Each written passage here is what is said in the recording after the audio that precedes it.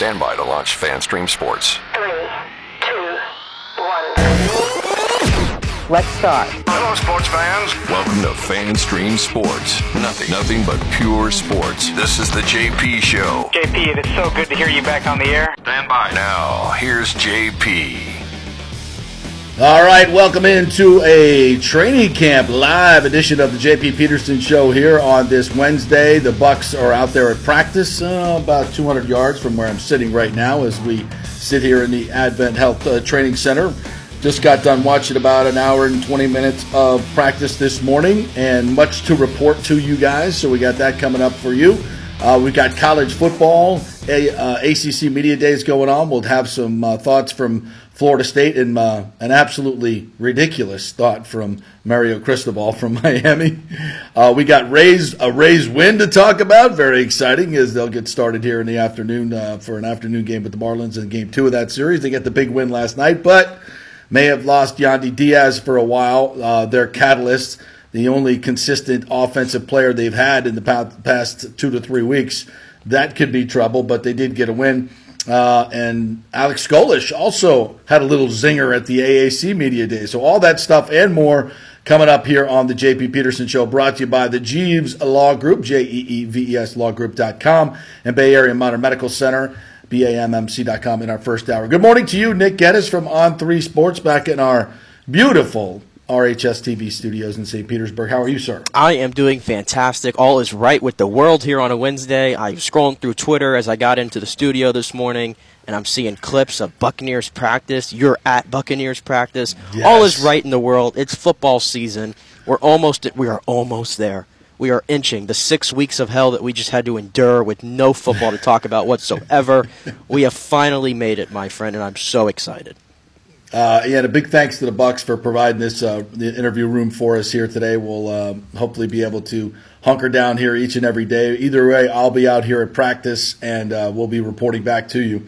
And you know what? You're absolutely – it's so good to be out here. You know, since, 1997, my first year covering the Buccaneers for Channel 44 out at University of Tampa, which was – it seems like eons ago when these guys were stuffed in – these little dorm rooms, if you can believe it or not, over at the University of Tampa.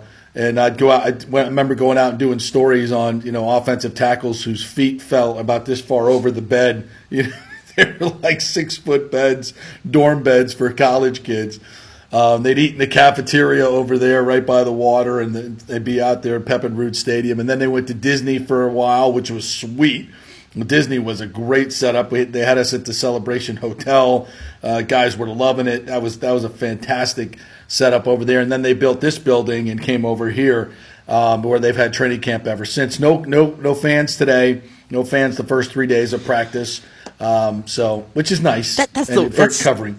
That whole thing, though, for the fans. It does, yeah. But I was going to point out, I think there's like 10 days that are open for fans, and I'm still just, why are we still doing this thing where I think 9 of the practices are exclusively for season ticket members, and we only got one for the public? You know me, I'm a man of the people. Right. And they did open it up this year. Last year was exclusively for crew members. This year they've opened it up for other folks. And listen, I'm not going to bitch about this because, to buy an upper deck ticket to be part of a season ticket is less than $1,000. At least I'm not sure if it's still there, but it's pretty close to that. You want to be a fan of a team, and you can't spend $1,000. That's for 2 tickets, I believe. At least that's what it was. Membership has its privileges, and they're serving their fans, the people that choose to invest in the team. If it was $50,000 and that was the only way you get in, or $25,000 or 10 or even 5. I'd have a problem with it. But, if you want to be a part of the team, and this is what they do to reward their fans that want to be part of the crew. So I'm not going to beat the Bucs up for that. I think that's a fair price. Hey, I spent more than half of the $1,000 that you mentioned yesterday on concert tickets. So exactly. Maybe I'm part of the problem there. What are your priorities? If you want to make the Bucs a priority, they are here to make you a priority. Well, I think that's okay. I hate to break it to the Bucs, but seeing 8 or 9 games live this season, when I have a better seat at home on the couch, to be honest, did not take priority over me getting to see King George at Raymond James Stadium next Saturday. That took precedent And I think Well, there's a there you go. good reason for that. My priorities are in line. Thank you. Well, there you go. Well, that's fine, but don't bitch about not being able to come out here, right? That's fair. If you want to go spend the money on going seeing George Strait, and I listen, I wholeheartedly endorse that. But don't bitch and moan about not being able to come out here every day that it's available. So, and I would say the people that have paid the money and paid the freight like it very much, the perks that they get. So I'm okay with this one. I'm all right with this one. Well, good but thing no fans today. Good thing I have friends who have those season tickets. So I always finagle my way in there somehow. Exactly. It's not that prohibitive to get. If you really want to get here, get here. Don't bitch about it. That's where I'm at on this. All right, so let's get to some of today's highlights. And, look, and everybody, we'll talk about Devin White. Devin White is here. He is practicing. That's great news. I'll be honest with you, I didn't think he was going to practice today. And I'm not sure, going forward how that's going to look when they get into pads. But the good news is he's here, he's practicing, and that's all that matters. And so to me, it shows that there has been some change of heart. And I'm sure when he got here yesterday, his teammates are talking to him and hopefully talking some sense into him and saying, hey, man, we get it. I know you aspire to be that guy, and that's obviously where we want our guys. You want them to be aspirational, to be the highest paid player. But, that the way this game works is you go out and bust your ass and earn it. And, there's a lot of guys that weren't drafted where he was drafted. You look at some of these lower level draft, the Austin Ecklers of the world and some of these lower level running backs who are making, $600,000 a year, getting their ass kicked and leading their team in rushing. You get that are solely, those guys really have something to bitch about. But when you're making $11.7 million, I'm sorry. We've talked about this ad nauseum. I think he's overplaying his hand, but he's here and he's practicing. So That's the good news. That's all that matters. As far as I know, I'm hoping the issues are in the rearview mirror since he's at practice and we can kind of bury this whole thing. Right. He put something on his Instagram story yesterday about, all that noise and whatever it was. So hopefully that's his final act. And did you read those motivational quotes? I honestly, I saw them come across my feed yesterday, and I was inspired by them. You were inspired? Yeah, I think I might even. Well, maybe you go ahead and read them because I have to be honest. Story now. They're gone. Yeah, I think Rick had them in his story on the Times. If you want to grab them and read them, so I thought they were very, very something to the fact of some people brought me flowers, some people poured dirt on me, but either way, it's a garden and I'm growing. Yes, that was about it. Yeah, I love that. That was wonderful, Devin. Yeah, did he write that? No. And then he cited the what was it? Whoever Corey Taboom, whoever that is. He put a nice little inspirational quote from there as well. Well-known philosopher from the Greek period, I believe. Sure, well-known. You have your definition of well-known. I have mine. But he was a compatriot of Plato, I believe. Okay. Well, again, it's Socrates. Again, what's his name? Kaboom. Again, Kaboom. Again, you're talking to the person that still doesn't have no idea who Oppenheimer is. So I'm probably not the best to ask about well-known last people. Night. I have a film review, by the way, today. I forgot to tease that. Yes. Well, great. But no, my point though, I hope that's the final act of the Instagram stories, and we get to work. Let's go. He's here, and that's good news. So it's not a distraction. That's the best news of the day. Now, we didn't get a lot of 11-on-11 work, and they're not in pads. Couple of observations. I'm watching the offensive lineman, and Coach Gilbert, by the way, is such a great offensive line coach. He's the prototypical F word. Every third word has to be an F word. Like that's in the offensive line coach manifest. You have to do that. And he's like, effing this, you got to get this effing guy and that effing guy. And this is fantastic. I love it. He was working with Gedeke, and Gedeke and Mock working together. Mock's very athletic. I love the way he moves, and he's very quick.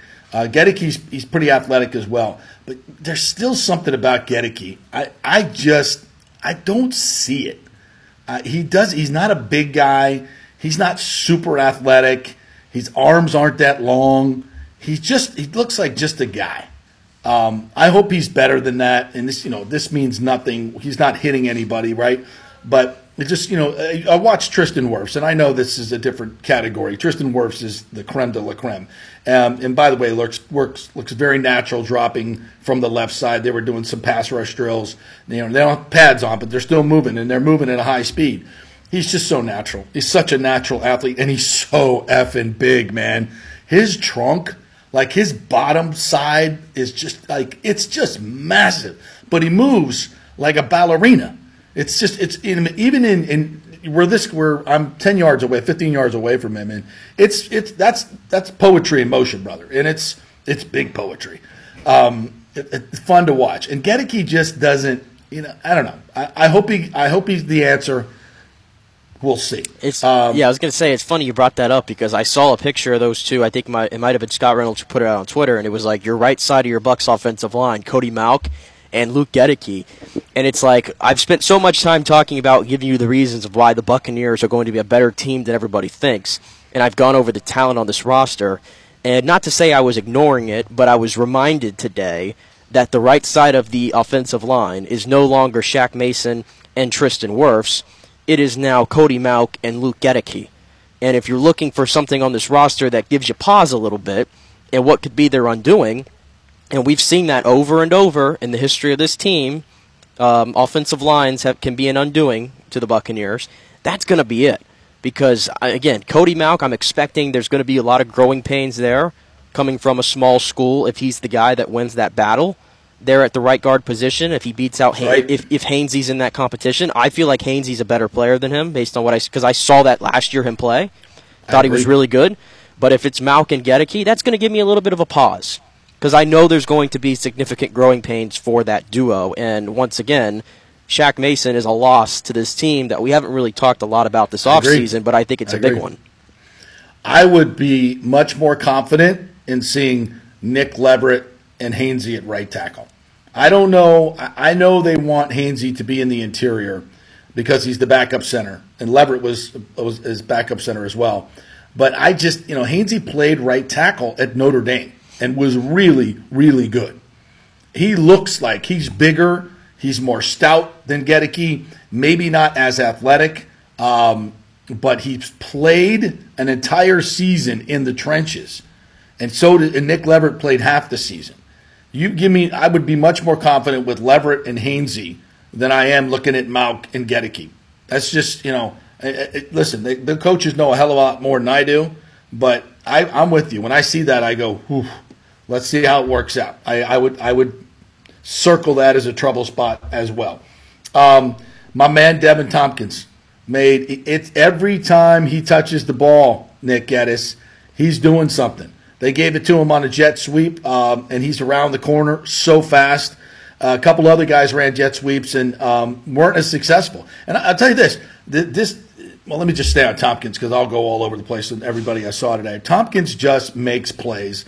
I know I have a soft spot in my heart for him, but he stands out. He made a couple of moves on the sideline today on just a quick out and was down the sideline. He's just explosive. He's super explosive.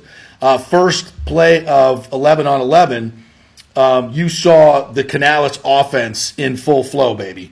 A little stretch play, bootleg, Baker looking right and then coming back on the backside. It's a basic play. I'm not giving away any strategies here. We see it all the time, but it's the way they executed the play.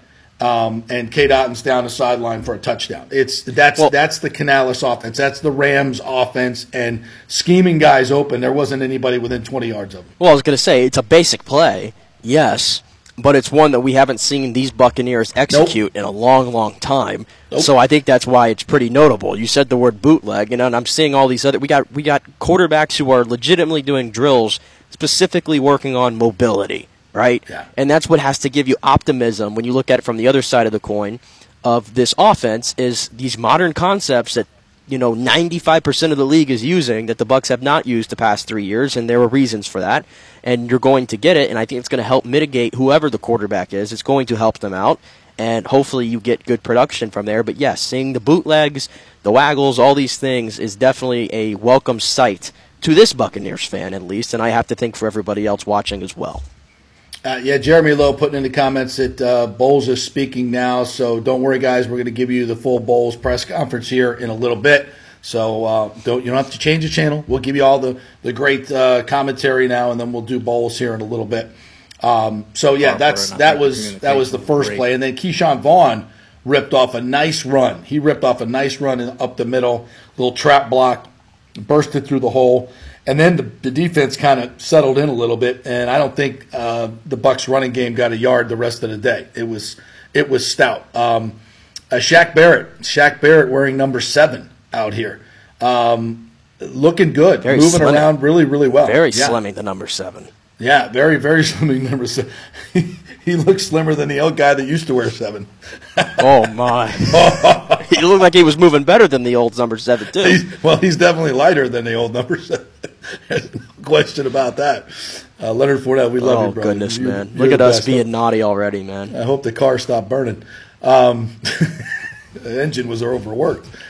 No, I'm glad. Who's he playing for, by the way, Fournette? Didn't he visit the Patriots the other day? I think he may have, yeah. And Tom Brady didn't get mad about it. So the run game, it popped a couple there, here and there. Kyle Trask had a laser beam on his first snap with the ones. He found Godwin over the middle on a deep end. Beautiful throw. I mean, with velocity and accuracy between about 4 defenders, right in the breadbasket of Chris Godwin. Gorgeous throw by Kyle Trask. He's not going away. And I'll say, Baker, it feels like it's Baker's team. I'm watching all the language out there, and it feels like it's kind of Baker's team. He's taking the number 1 reps to start. Then Trask will come in. Maybe they'll flip that around tomorrow. But he's gathering people up. He's talking to them on the sidelines. He's talking to them, behind, constantly moving and grooving. It just kind of feels that way. But you know what? We'll see. And that's why I brought up to you before the show began the photo the Bucs put out on their social media this morning, and it was like that feeling when the Bucs are back.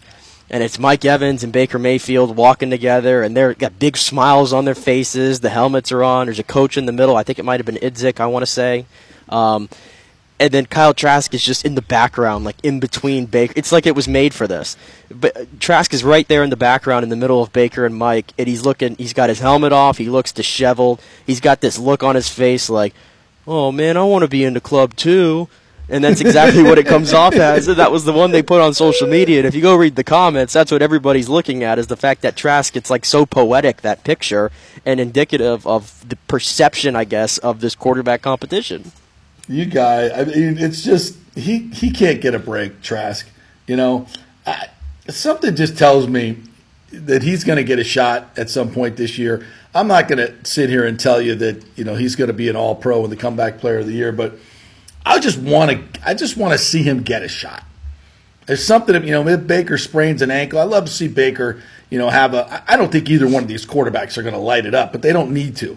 The way Todd Bowles is going to want to win games this year is 24-10, right? Mm-hmm. 21-14, 17-14. That's the way he's. This is a very much a Dungy mentality where we're gonna play really, really good defense. We might bend a little, but we're not breaking. You can have a field goal every now and then, but you're not scoring in the red zone. We're gonna play physical. We're gonna get after you. We're gonna cause turnovers, and then we're not gonna take a ton of chances on offense, but we're gonna scheme guys open and move the ball and keep our guys on our defense on the bench and just win games that way. I think that's the way he wants to do it. We'll see if that philosophy works with this roster. I think that's your best bet. I think this roster is built for that type of football. I don't think it's a super explosive offense. I think it might be able to get some big plays here and there, but you can win. You can win this way in the NFL. Well, for the first time, when it relates to the quarterback competition, I think you're going to see a good look and a good sample size of the first team offense out there. I'd have to think during preseason. Because I think, especially with in Kyle Trask's case, I need to see him get those live reps on the field. I know it's preseason and it's probably 70% or whatever of what a real NFL game is, but I need to see those reps, those live reps with the first team guys. I need to see him doing that every single day with the ones in training camp, and I guess that's my question. You might have addressed it. Is it look like it's a true 50-50 split with the ones between Baker and Kyle? As much as I charted them today, it looked like a pretty much a 50-50 split. Like, I think Baker took the first 2 plays, Then Trask took the next 2 plays, and they kind of switched off like that. Wolford was in there a little bit. There's a lot of the backup running backs were getting touches for whatever reason. Rashad White had a nice cutback run, and I love the way that guy glides, man. He just glides. It's kind of a different feel watching him as opposed to some of the other running backs. And if I'm not mistaken on some other things that I noticed from some videos and photos out there, Ryan Jensen, I heard he was taking snaps from John Wolford. So is that does it look like he's not up to speed yet from the knee injury? No, he's got braces on both knees. It looks like he's fully up to speed. Russell Gage is the only one out there that wasn't practicing, and it looked like he was limping. I don't know if he was just walking a weird way, but I was talking to some of the other beat writers, and I'm like, well, he looks like he's severely limping. And then he walked over when he was kind of joking around with friends and kind of moving around a little bit better. So I don't want to speculate, but he doesn't look like he's close. And boy, I've seen that guy in sweatpants more than I've seen him in a uniform. So I don't know how much you can count on him, but it looks like he's in great shape, though. He looks like he's in fantastic shape. And hopefully he'll be able to get out there. What else did I see today? Logan Hall, he looks noticeably bigger. There was one jet sweep where he beat his man, jumped up and stopped it cold, setting the edge, which we talked about last year was a big weakness of this Bucs running game. They're going to count on him to be bigger and maybe do a little bit more of that. So I like Joe Tryon looks bigger. He shined a little bit today, made a couple of plays. Looks big and fast. He looks big and fast and much more intimidating than I remember. I remember watching him last year in training camp going, he's just not an intimidating guy. He's not a force. Totally different look about him this year. Totally different look about him. He looks big. Bigger in the bottom, bigger upstairs, not as lean. I like his look. And I took note of it yesterday during Jason Licht's press conference. We didn't play that soundbite or really talk much about it, but he had a quote there at the end when he was asked about Joe Tryon Shawinka in expectations, and I thought Jason kind of gave a pretty illuminating answer where he was like, he's flashed. He used the word flashed, right? Yeah. Which that word to me sometimes could be a curse when it comes to first-round picks. He's flashed potential that shows why we took him in the first round, but they know that he has to be better and he has to execute better and he has to get home and get more sacks because 4 sacks last year and 23 tackles, he was just pretty much an ineffective player for a majority of the season, if we're being honest. Joe Tryon Shawinka, that is. So the fact that Jason Licht, I thought maybe called him out a little bit yesterday, not too intense or anything, but just enough maybe to get the point across. And, you saw it today. He's transformed his body, it seems like, in the offseason, so hopefully the message hits home. Because the Bucs, that's another thing they struggled with last year on defense that didn't help the secondary. He just couldn't get a 4-man rush. Right. Most likely Zero pressure. The majority of the games, they couldn't get any pressure on a 4-man rush, and part of that has to do with Joe Tryon Shawinka. So that's good developments that he looks like he's transformed his body, and as we mentioned earlier, Shaq Barrett looks like he's moving really good for a guy coming off an Achilles, and the fact that he's even here, I mean, didn't we were all expecting him to be on the PUP list. I feel like coming into camp, and the fact that he's out there and he's turning, like he's doing some pretty intense, like I don't know, go back to last offseason because Godwin was coming off the same injury. I don't recall Godwin, at least on the first day of camp, doing this kind of intense movement that I saw from Shaq Barrett today in some of these clips. He to me looked really good. I was not expecting him to look that good and that fast and that quick. Maybe it is the number 7, but I thought, that was one of the real pleasant surprise. A couple other plays just to make note of. Payne Durham had a beautiful route that he ran down, a deep seam route right down the middle, and Kyle Trask hit him right in the hands. And Nolan Turner, who Bowles talked about yesterday, being a guy they expect to step up in year 2, safety from Clemson, stepped up and made it. I don't know if he knocked it away or Payne dropped it. It's one of those things, they're not in pads. There would have been a collision there. So I don't, you don't know how that thing paid out, but Payne Durham had a chance to make a big play. He either dropped it or Nolan Turner made the play. What other notes I made here? Trask with a really nice quick out to Godwin. Trask gets that ball out quick, and he looks the part of a big time big passer. People talk about him not having the strongest of arms. I don't see that. I see a very strong arm quarterback, good velocity, good accuracy. I from what I saw today, he looks different on his feet. He's lighter on his feet. He looks better. He's got a really good, 6'5" drop back passer. There've always been comparisons to Big Ben. I think his motion is more fluid than Big Ben's. Frankly, I think he's got better mechanics than Big Ben, but he kind of looks the same. What else? I mentioned Tompkins. So Rashad White. Yeah, those are most of the observations I had today. So good day one for the Buccaneers. We'll get to Todd Bowles' comments here in a little bit.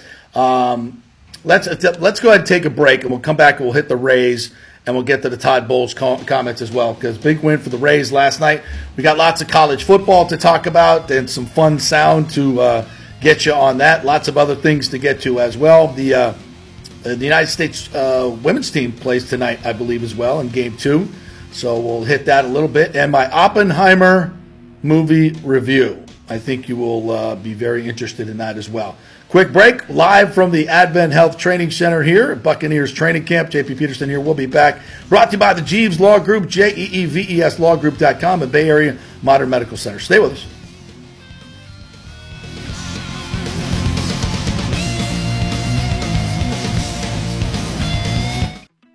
Guys, are you experiencing those feelings of getting older, lower sex drive, fatigue, hot flashes, moodiness, or you just don't feel like you had the vitality you once had? It's a chronic problem here in the United States. You're not just getting old, it's likely low testosterone. Studies over the last 20 years show a shocking decline in younger males aged 16 to 39. Older men have seen a sharp decline as well, so do something about it. Go see my friend Christopher Lugo at Bay Area Modern Medicine. Look, testosterone replacement is not a frivolous treatment. It takes a professional, targeted approach that focuses on total body wellness, vitality, and emotional stability, not a one-size-fits-all approach like many clinics use. They will monitor your blood work and adjust your treatment as needed for optimal results. Folks, I've been on testosterone therapy for over 6 years, and it is a life changer. You will feel and look better than you did 10 years ago. Give them a call at 844-977-3477 or go to BAMMC.com. Tell them JP sent you for priority scheduling. That's 844-977-3477 or BAMMC.com. JP here for the Jeeves Law Group. Have you been injured in an accident, in an auto accident, truck accident, motorcycle accident, at work, or at a place of business? Well, call the Jeeves Law Group and get the personal attention that you deserve. I made the mistake many, many years ago with going with one of the bigger law firms, the national law firms. And let me tell you, getting a call back from those folks was next to impossible. Weeks and weeks would go by, never get a call back. That doesn't happen with the Jeeves Law Group. Personal attention is what they're all about. When you call the Jeeves Law Group, you will be part of the family. They will represent you in a vigorous and aggressive way against the insurance companies. These larger companies will promise bigger settlements, but it's the Jeeves Law Group that will get you the best results. If you're tired of dealing with these bigger law firms, check out the Jeeves Law Group. Go to JeevesLawGroup.com, tell them JP sent you, get a free consultation. It's the Jeeves Law Group. Scott Jeeves has been representing clients in the Tampa Bay area for over 25 years. Give them a call. It's a free call, 727-894-2929, 727-894-2929, or go to JeevesLawGroup.com. During COVID, over 1.7 million people were added to the Florida Medicaid rolls, but as of April 1st, 2023, most of these people may not be eligible for the Medicaid coverage and will lose their health plan. If you have been notified you are losing your coverage, don't freak out. It's very likely you can apply for a federal subsidy under the Affordable Care Act. Just call 877-652-0244. Our representatives will walk you through the whole process, get some basic information on your income, number of kids, and then they'll find a plan that best fits your needs. In fact, with the new laws, 90% of Americans qualify for reduced or free health care. You can select great plans like Florida Blue, that's my carrier, love them, paying $800 less after making the call. 877-652-0244. Our highly trained professionals know all the intricacies of the new laws. They will do all the work. You save tons of money. So if you're being dropped from Medicaid, fear not. Call 877-652-0244. Get real health insurance, free doctor visits, free blood work, no deductibles. 877-652-0244. Hey, JP here for Extravaganza Productions Incorporated, EPI. You've probably seen their purple logo at so many events that you've gone to. They are based in Tampa.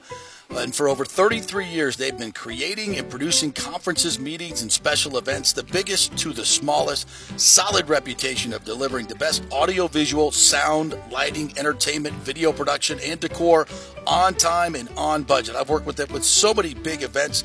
The Warrior Games, which was an Olympic-style event all over Tampa Bay, from McDill to the Convention Center to USF. They did it flawlessly, made it look big and fantastic. I've worked with them on small events as well, large and small meetings and conferences, sporting events, fundraisers. If you got a fundraiser, you don't know the logistical way to pull it off, they'll take care of everything. Entertainment events, branding events, grand openings, so much more. The folks at Extravaganza Productions are the most professional and the best. I've worked with them many times. They are fantastic. You can contact them through extravaganzaproductions.com or call 813-621-4700. Extravaganza Productions, they are awesome. Coming back at you. Now, more with JP on FanStream Sports. It's only just begun. And a line drive base hit through the hole. Margot scores. Lowe's going to score. Over to third goes Bethencourt. Into second, Yandy Diaz. And the Rays grab the lead. It's now 3-0 as Yandy Diaz.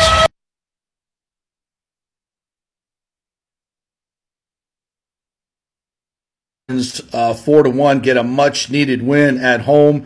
The Orioles, meanwhile, lost in a walk-off to the Phils last night, so the Rays will pick up a game. What are we, 1.5 back now of the O's? So it's about time to do that scoreboard watching. So each and every night we'll be watching what the O's do in Toronto and everybody else as well in the division. But good night for the Rays last night. Not a ton of offense, just 4 runs, but I believe he got 9 hits. Yandy, of course, gets the big rip right there. Brandon Lau hit a home run. We'll add that to the sound list here if you want to just throw that in anytime here, Nikki, because we knew that was coming as much as we've been bashing this guy. You know, it's so funny. I guess we're going to have to say something negative about B. Lau every single day on this show. Well, that's not hard. Yeah, I guess so. But there's nothing negative to say today, I guess, because yesterday I flat out said that he stunk the last 500 at bats, and those were just based off the actual numbers. Those are the numbers. And me saying that I was going to give him a little bit after the All-Star break to get hot here to see if I would have some faith, and I was losing it yesterday. And then he responds by going 3 for 3 in his first 3 at bats, and then hitting an absolute tank, as you said. And I'll cue that one up here. This was his 11th home run, I want to say, for Brandon Lau. And, again, this is a sign that hopefully he's heating up and maybe he can ride this offense for a little bit. So here was the call from Bally Sports from last night. With Zach Eflin, he's going to be on the mound tomorrow. So we want to see the interview. And there's a shot on the first pitch. Brandon Lau hits this one a mile, and it's out of here. Brandon Lau unloads on the... Yeah, there you go. He finally got a hanging breaking ball and deposited that one like he used to do quite frequently. Mm-hmm. Listen, if he can get on a little bit of a hot streak, that would be great because then maybe the Rays can trade him and get something for him. I've given up on the guy. I don't think he's the long-term answer. And if I were the Rays, and trust me, they're thinking this way because they want to move that salary. They don't want to pay him anymore. Not when they can bring up Aranda. For a tenth of the cost, save the money. It was good to see, though, and I thought, there was a play in that game early with the offense that I think kind of alleviated the pressure a little bit that they were feeling. It had actually started with B. Lau, and it was his first hit of the game where he kind of dropped a blooper over there in the center, and I was like, finally. Like, we got something to go our way, and then Paredes, I think, came up the next hit of the next batter and did kind of the same thing to the right side of the field. And I saw those 2 plays, and I'm like, okay. That looks like something that could spark this offense a little bit because they've been there have been times where they've been hitting the ball really hard, I'll be honest, and sometimes that's just the way baseball goes. They hit it really hard and it goes to somebody. Last night the same thing happened to Wander Franco, I thought, twice, who had another 0 for 4 performance at the plate. Yep. He had a hard ground ball to second, right to a rise, and he's out. And then he hit one and he just missed it. He's had a couple of those throughout this slump that he's hit to the warning track, and I thought he hit it out last night, but he just came short. It would have been a home run in 6 ballparks for what that's worth. So hopefully, I thought Wander's at-bats were a little bit better last night.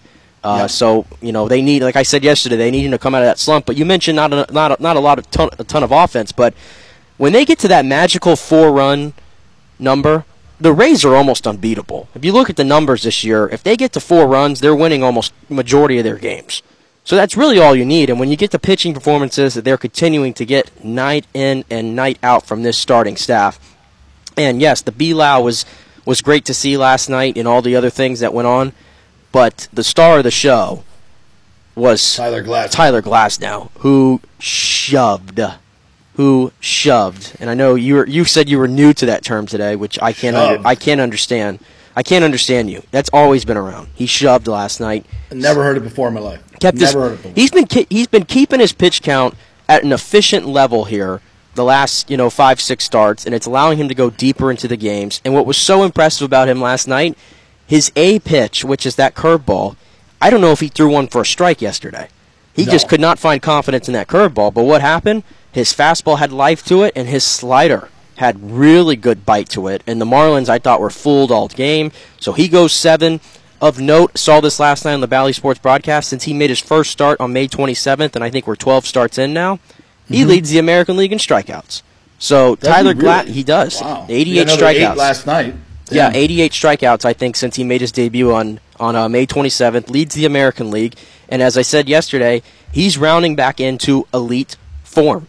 And when he's at his best like this, I think he's every bit the pitcher that Shane McClanahan is at his best. And you truly have 2 aces in this rotation as long as both can stay healthy. And that has to give you optimism for this team. And why I'm not going to completely throw them away right now is because I will still take those 2 guys in a playoff series over any 2 guys that anybody else is going to trot out there. Backed up by today's pitcher, Zach Eflin, who's been nothing but a horse all year long. No, the 3 starters are the strength of this team right now. There's no question about it. If they can get back to at least half, they've gone from 6.54 runs per game up to June 30th to 3.4. I mean, that's almost it's a 40% drop. Right. That's dramatic. That is really dramatic. You don't see a swing like that for an extended period of time, which July, almost a month of July. I mean, that's a dramatic drop-off. And as we noted yesterday, it kind of coincides with the Wander suspension and the Wander issues. Make of that what you will. I think it's a factor. Some people can just dismiss it, whatever. Too coincidental for me. But because we rely so much on Wander, and he's batting under 200 since that suspension. So that's no good. So that offense has got to tick up. They've got to get back to at least 4.5 runs a game. As you said, that's the magic number.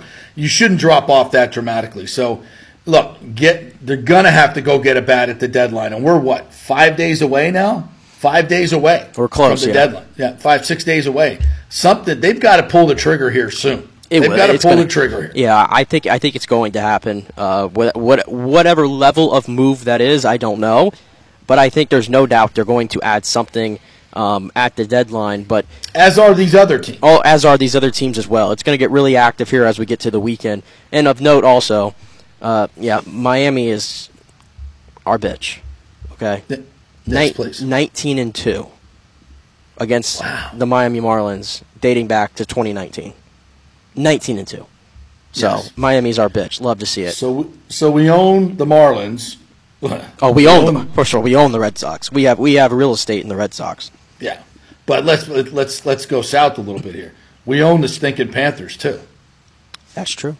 Because the last time we played meaningful games against them, yeah, and when we get to the Stanley Cup, we finish the job. Thank you. Or we have finished the job. Thank you.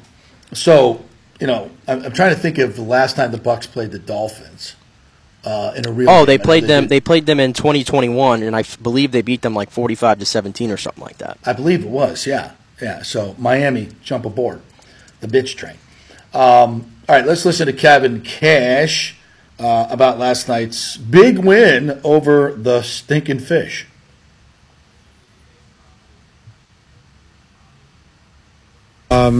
Yeah, definitely. It felt good to get the score first. And you mentioned the run Glasnow's on. What stands out the most? I mean, going deep in games, strikeouts, limiting walks. Yeah, Definitely going deep in games, and he's getting his strikeouts while being very efficient to allow him to do that. So overall, just strike throwing. And what's the status of Yandy?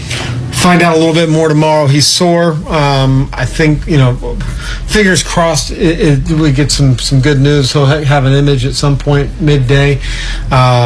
He's in better spirits now than maybe he was right when it happened. Interesting defense there in the 8th inning. Siri coming in with the catch and Rayleigh sliding. Yeah. Siri's ready to go. He tells me he's always ready. I don't know if I always believe him, but he was ready. I liked his haircut, too. Did Rayleigh exceed his number of allotment of Red Bulls before the game? He plays pretty amped up, man. He plays. It's a football mentality out there that he takes, but easy guy to root for. Yeah, but Luke, in that first inning, second bender for you guys, that was an 11 pitch at bat. So you're biting into Cabrera's pitch count pretty early right there. Yeah, I don't know what happened to why he came out. If he's hurt, hopefully it's not too bad. But yeah, that at bat was really big. We drove the pitch count up pretty high with 50-something pitches through 2 innings, and Luke played a big role in that for sure. Your team is 28th in batting average with balls in play in the last 30 days. Feels like it. He had 2 soft hits to lead at a big inning. Yeah, that's kind of what I was saying. It doesn't matter. Course correction? That'd be great. Yeah, I think everybody in that room would sign up for that. You want to hit the ball hard. That's a goal. But you'll take some luck and find the soft hits, too.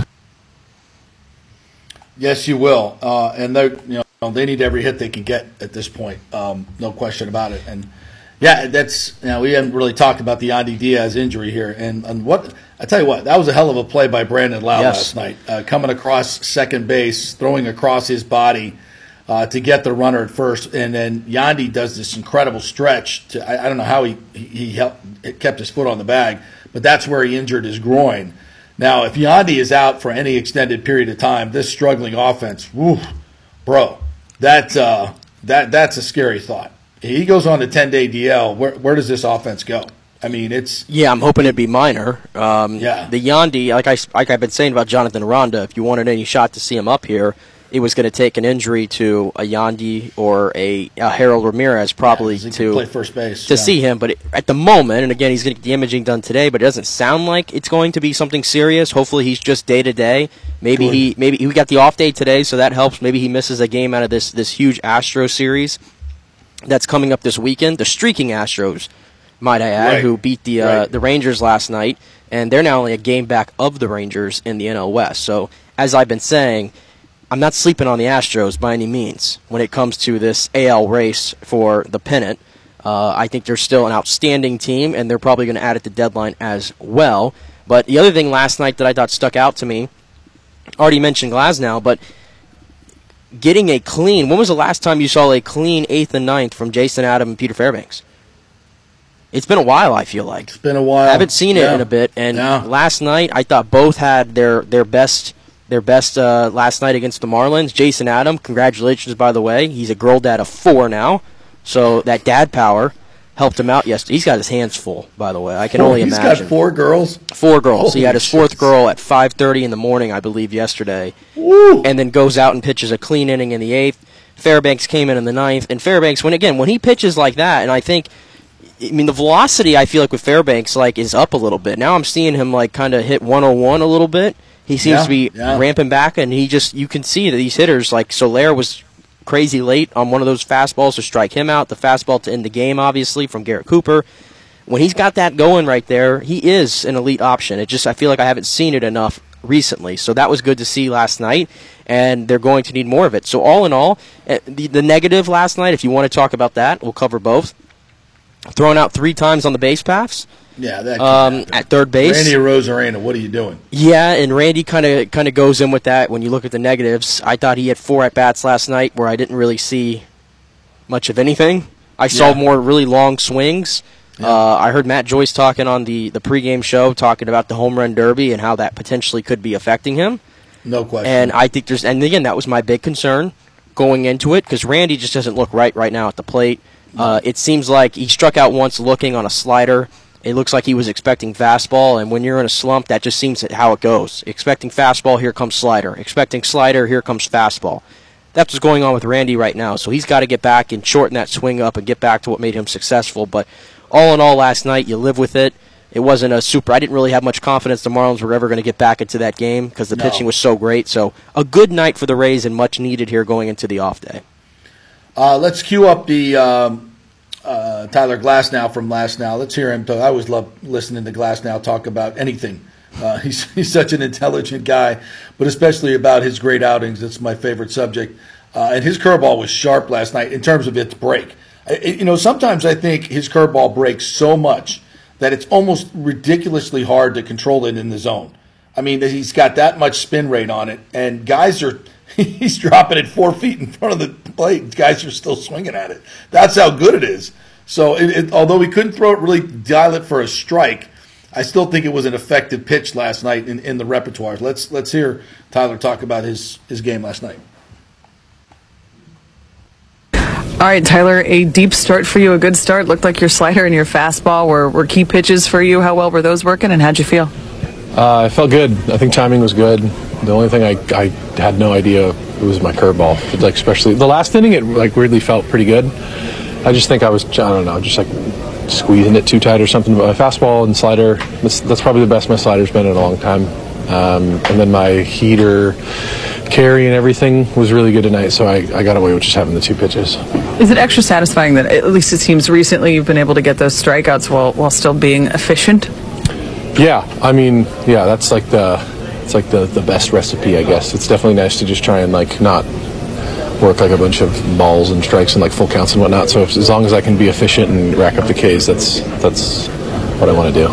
What do you think's been the key to that, Tyler, to being efficient while still getting the strikeouts? I think just kind of getting into a rhythm and being mechanically sharp and consistent and stuff. I think the games that I'm not that good, I think it's just kind of, I don't know, certain pitches just feel a bit different, or I'm not as consistent, and I'm trying to find things in the zone. But today it just felt a lot more rhythmic and just easier to time up. The pitch with the lead early on, especially the way the lineup's kind of been surging here lately. Yeah, it's great. I think just anytime you're out there and you have a little, not a cushion, but yeah. I mean, if you're in line to the team is going to win, it definitely kind of, yeah. I don't know if you pitch any different, but it feels nice for sure. Yeah. And how much of a boost does the plays like Lau in the second half? Yeah, it's amazing. That always gives me a nice boost for sure. Just our defense has always been so good.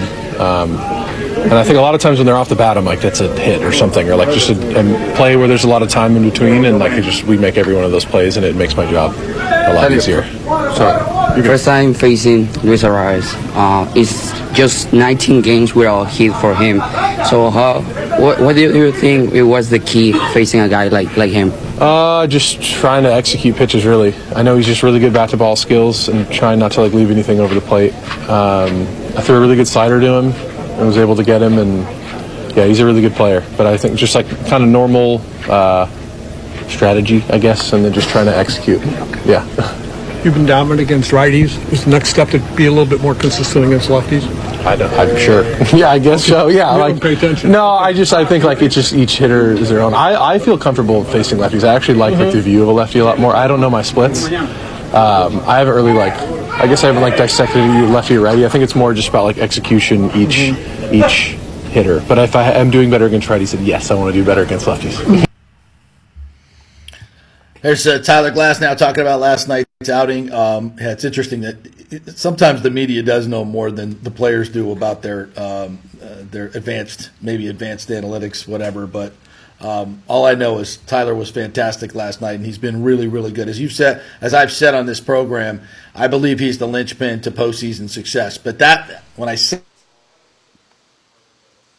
drop off the table like it has. And again, if they can get it back to 4.5 runs a game with this pitching staff, I still would love to see them add a dominant closer. Josh Hader would be great. And then maybe a bat of some sort, a legitimate bat, not a Peralta, not even I'm trying to think of Nelly Cruz. Not even a Nelly. I'm talking about a big bat, a $20 million, $25 million bat, a big bat that has consistently performed in postseason. I don't know who that is. I don't know who's available. I'm trying to think of the name of the guy with the White Sox that's having such a great year, and I don't even know if he's available. But I just think they need a bopper. They need a bopper, and they need a back end guy. I've seen the White Sox are like a team that probably, I would have to say everybody's available except for a Luis Robert or a Dylan Cease. And, Lance Lynn, I believe, has been kind of mocked to the Rays a little bit in some of these fantasy trades. But I think I saw yesterday, Lance Lynn, I think, has a 9-team no trade. And I'm almost positive the Rays are on that. So Lance Lynn would have to approve that. I'm not 100% sure, but I believe I saw that yesterday. I've heard his name. The other one that's on the White Sox is available, and quite frankly, I really don't see what the point is here of getting him, but I see a lot of people talking about him, is Tim Anderson, who has been one of the absolute worst players in baseball this season. Like, I'm talking, I don't think he's hit a home run yet this year. The OPS is like in like the 500s, I think. And his defense has never been his calling card. He's like a negative WAR this year. I'm not sure why there's a lot of people that are talking about Tim Anderson and like, where do you put him on the field? Because he's a shortstop, and like he's not better than Brandon Lau. He's not better. He's not even better than Taylor Walls, quite frankly, because he's not hitting it anymore, and he's not good at defense. So, respectfully, I'll decline on that. I tell you what, I'm getting to the point where my dream, but I know the bidding is going to be really high for this guy right now, is Cody Bellinger. I've been keeping so much note of what's going on with him in Chicago. The Cubs are probably in a spot where, do they want to sell? Because they're kind of in the middle of a playoff race, but kind of not at the same time. But do they want to get rid of Cody Bellinger? He's on a 1-year deal, so he'd be pretty affordable for this season. He's just, to me, he might be the comeback player of the year. And I know the Yankees are probably going to be sniffing around for a guy like that, which I can't believe. Side note, the Yankees, I can't believe, are buying at the deadline. I saw this yesterday, too. They're 9-1 against, or 8-1 against the A's and the Royals this year. They're 45-47 against the rest of the league. So the fact that the Yankees are actually going to be buying at the deadline seems absolutely ridiculous to me, but, let them do what they want to do. But Cody Bellinger probably, if I had to put my number one player, my dream is Cody Bellinger right now. But how realistic that is, I probably don't know. I probably can't hardly tell you. Yeah, I don't think the Cubs, even if they've got a sniff, I don't think they can trade him at this point. It doesn't make a whole lot of sense unless they're blown away by the prospects that they get. They could be thinking, well, look, we're kind of in it, but are we really going to be better than the Braves? Are we really going to be better than the Dodgers? Are we really going to be better? Can we beat these teams? And how do we get on their level? Well, we sell Cody Bellinger and we get 3 really, really good players. Yeah, and of note, by the way, Bob Nightingale did actually just put this out 8 minutes ago that the Rays are engaged in serious talks for Lance Lynn. Serious talks. So when you say the word serious, that makes it sound like there's something coming pretty soon here. But he did add, by the way, he confirmed this, that the Rays are one of the 10 teams that are on his no-trade list. But he did inform them that he will waive it for a chance to be with the Rays. Oh, good. All right. I don't know what pitcher would not want to play for the Rays. That doesn't make any sense at all to me. So we'll see. All right, we'll take a quick break, and when we come back, we're going to get into Todd Bowles' comments from the first day of practice. We're also going to do some college football in our second hour as well. We've got some Alex Golish comments. And by the way, we should speak with the coach on Friday because we're going to be doing our show live from the USF football golf tournament out at TPC, I believe it is. So we'll be live out there, hopefully get the coach on. He had some comments yesterday at AAC, which were kind of interesting. Not we'll many. Also hear from not many. That's right. All right, much more coming your way in our second hour. First hour brought to you by the Jeeves Law Group, JEEVES, lawgroup.com, and Bay Area Modern Medical Center. If you want to lose weight or just get your immune system in better order or lean up, it's Bay Area Modern Medical Center, BAMMC.com. Get an appointment right there on the website. Back in 3.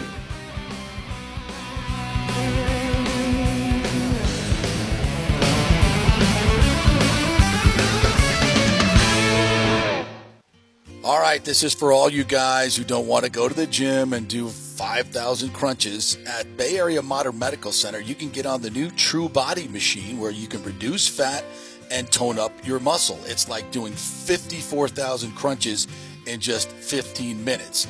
Define your body as you see fit. True Body offers personalized muscle stimulation that delivers the equivalent of those 54,000 crunches in just 15 minutes. Just get in touch with them at Bay Area Modern Medical Center, BAMMC.com. Chris Lugo and the team over there will set you up on TrueBody and get amazing results. Non-invasive with comfortable and little to no pain and zero downtime. You can isolate and target those areas that you want to improve and treat multiple areas simultaneously. It's an amazing machine, so check it out at Bay Area Modern Medical Center, BAMMC.com.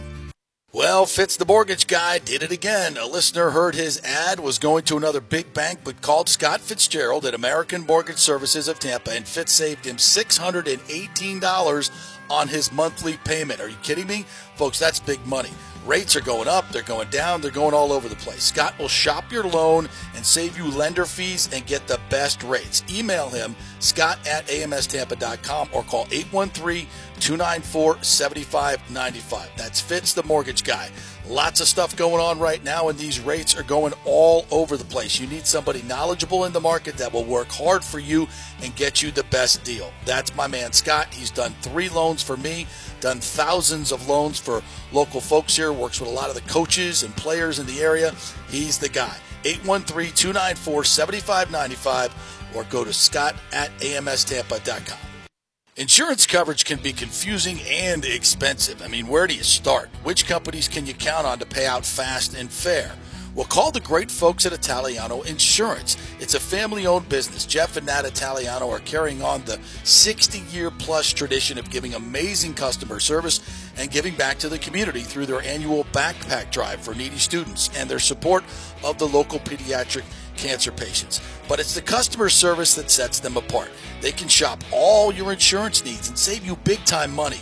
Don't hop on the internet and waste time looking at some bogus reviews. Talk to knowledgeable agents and not some voice-generated robot. These are confusing times for homeowners, and Italiano's team of experienced professionals can provide the right coverage for every situation: home, auto, business, life. It's Italiano for all the pieces of your life. Call 813-877-7799 or go to ItalianoInsurance.com. During COVID, over 1.7 million people were added to the Florida Medicaid rolls, but as of April 1st, 2023, most of these people may not be eligible for the Medicaid coverage and will lose their health plan. If you have been notified you are losing your coverage, don't freak out. It's very likely you can apply for a federal subsidy under the Affordable Care Act. Just call 877-652-0244. Our representatives will walk you through the whole process, get some basic information on your income, number of kids, and then they'll find a plan that best fits your needs. In fact, with the new laws, 90% of Americans qualify for reduced or free health care. You can select great plans like Florida Blue, that's my carrier, love them, paying $800 left after making the call. 877-652-0244. Our highly trained professionals know all the intricacies of the new laws. They will do all the work. You save tons of money. So if you're being dropped from Medicaid, fear not. Call 877-652-0244. Get real health insurance, free doctor visits, free blood work, no deductibles. 877-652-0244.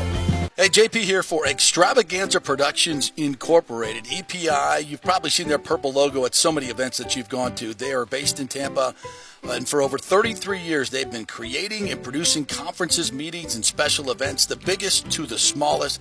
Solid reputation of delivering the best audio-visual, sound, lighting, entertainment, video production, and decor on time and on budget. I've worked with them with so many big events. The Warrior Games, which was an Olympic-style event all over Tampa Bay, from McDill to the Convention Center to USF. They did it flawlessly, made it look big and fantastic. I've worked with them on small events as well, large and small meetings and conferences, sporting events, fundraisers. If you got a fundraiser, you don't know the logistical way to pull it off, they'll take care of everything. Entertainment events, branding events, grand openings, so much more. The folks at Extravaganza Productions are the most professional and the best. I've worked with them many times. They are fantastic. You can contact them through extravaganzaproductions.com or call 813-621-4700. Extravaganza Productions, they are awesome. Ladies and gentlemen, let's rock. This is FanStream Sports with JP. JP Peterson Show, our second hour here, as we are coming to you live from the Advent Health Training Center here at One Buck Place, where the Bucs just wrapped up their first practice of this training camp season. We're brought to you by the great folks at Italiano Insurance, who just saved me $1,000 on my yearly car premium because my rates went through the roof like happened to many of you guys. And they shopped it around for me. And what do you know? They came back with a quote that's going to save me $1,000 this year. So thank you to Italiano Insurance. Thank you to Charity over that air at Italiano Insurance. She stayed till 9:30, maybe 10 o'clock that night to make sure my insurance was done by midnight to make sure I got the deal. So that's what they do over there. They go the extra mile. The customer service is through the roof. They are phenomenal. So give them a call, 813-877-7799. And a human being will answer the phone. How about that? Also brought to you by the Golden Diamond Source in Extravaganza Productions and American Mortgage Service here in our second hour. All right, Todd Bowles gave his first press conference post-practice here today. And let's listen in to what he had to say about today's first workout. Sharper, and I think the communication was great, so we just have to build from there. You said during the offseason you didn't want to get into specifics on Russell Gage's injury. Are you able now to disclose what type of injury it is? No, it's a lower extremity injury. I mean, it's a leg injury, but he'll be fine. I mean, we're counting on him. He'll be back, and he's working to get back. Todd, getting the quarterbacks to a different launching point, which I think is part of this camp between you and Canales, from a defensive standpoint, how much harder does that make a defense when you're not sure where the quarterback's comfort level is? I mean, we have a good idea what most quarterbacks in this league, what they do and where their comfort level is. And, you know, we're not game planning, but as we game plan, we kind of know who's going to be where, and we adjust accordingly.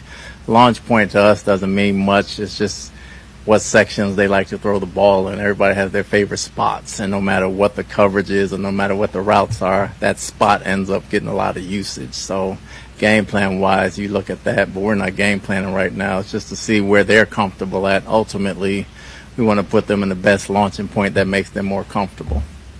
Now, Baker's left and Kyle's right or Kyle's the middle, eventually we'll get to that. But, you know, right now we're just working on everybody doing the same thing. So when we talked to you yesterday, you had not addressed the team. What was your message to them once you started this training camp? Obviously, the camaraderie, the culture, and the chemistry. You know, and you can't have one without the other. You know, we're building the camaraderie right now. We think we have a good culture, and it's growing more, and that creates better chemistry. So when we get that together in training camp, we think we have some very good players, and we learn how to play smart situational football. We'll be fine. The nickel position being wide open, was there anything you saw today that stood out as a positive? Again, just sharp mentally. You know, as the plays and the playbook comes in on both sides and the installs go in, we'll see who makes all the adjustments and who makes plays in pads. And, you know, it's different playing in T-shirt and shorts than it is in pads, and you got to have recall every day. We'll see who's mentally tough and makes plays. I asked you about kind of the difference in the leadership styles between Kyle and Baker. And I also asked Jason as well, and kind of one thing you guys talked about was, you know, the fact that Kyle, his leadership style is a little bit different, right? Like it's more of a quiet confidence about him. Does a quarterback need to be that kind of rah-rah, in-your-face type of a guy, or can he lead from a kind of more of a quieter place the way Trask does? Not all the time. I mean, leadership on offense can come from the O-line, the receivers, or the running back. The quarterback, naturally, because he's a signal caller and talks a lot and tells everybody what to do, has to have some type of leadership skills, and Kyle has that as well as Baker. Kyle's very vocal when he needs to be. I mean, he comes across as quiet, but he's very loud on the field. He's very confident in what he's doing, and we like the way he leads it, and we like the way Baker leads it. Yesterday, Jason said that Joe Tryon-Shoyinka has to step it up this season. What do you want to see from him in order to, for lack of a better term, step it up? You know, for me, Joe has to finish at the top of the rush. He beats linemen, and he either slips down or falls off the quarterback because he's launching too early and not running through the quarterback. He has to take those extra 2 steps. You know, he left a lot of sacks out there last year. Not that he didn't get back there, but he didn't finish the play. Finishing at the top of the rush is just as important as beating the guy initially off the line of scrimmage. And, you know, me and Joe have talked about this, and he understands that, and he's working towards that, and that's what we need to see from him. Along those same lines with the 2 rookies, Yaya Diaby and Jose Ramirez, I know it's tough to evaluate guys defensively, but just kind of what have you seen from those guys? And Well, for college tape, you see Ramirez. He's a heck of a pass rusher, and that's really his specialty, what he can do. Yaya he's an outside linebacker, but he has the strength of a defensive lineman. So he's a very good edge setter, and he can really come off the ball, and he's a really powerful guy in the speed to power rush, and we look to see both of them execute those things as we go in camp.